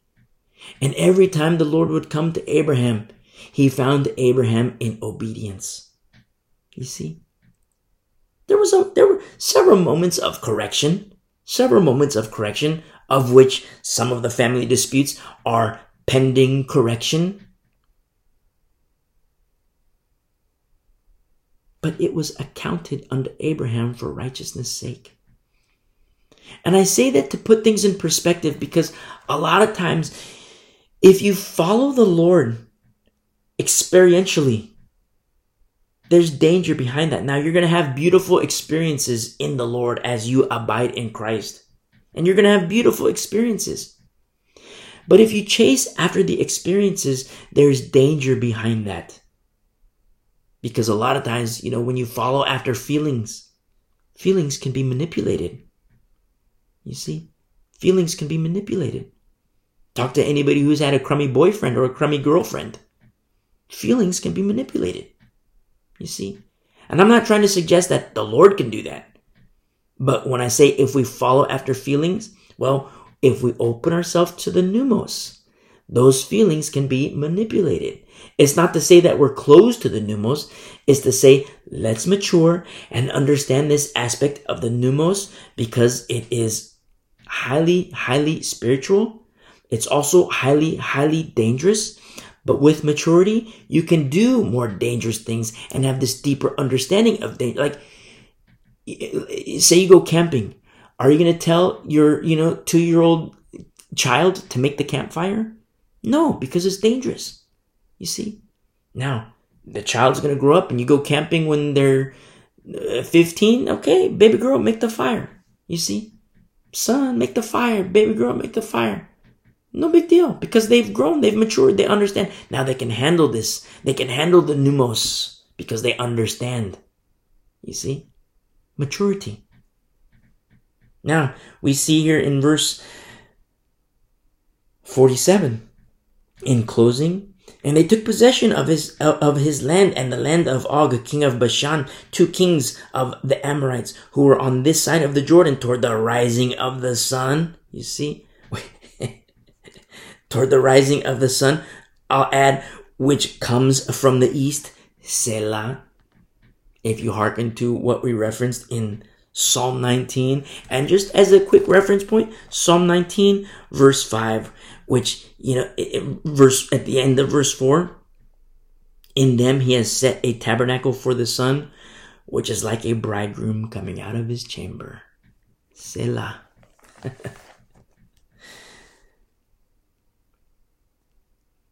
In verse 48, from Aroer, which is on the bank of the river Arnon, even to Mount Sion, that is Hermon, and all the plain on the east side of the Jordan, as far as the sea of the Arabah, below the slopes of Pisgah. You see how beautiful these passages are? So incredibly beautiful for Moses, understanding that he's restricted from the promised land as a result of his own disobedience and misrepresentation of the Lord. But at the same time, remember that he was at the transfiguration. There's the spiritual aspect. We're looking at Israel in accordance to the flesh. But at the same time, this first generation, understand that this first generation must die. That is symbolic of me and you dying, being dead to the desires of the flesh, but being alive in Christ. As we reckon the old man dead, the old woman dead. You see? Born again into Christ. Death of Adam and life in Christ. We're going to end our study here and Lord willing pick up in chapter 5 next week. To the beautiful people of the way, God bless you. I love you.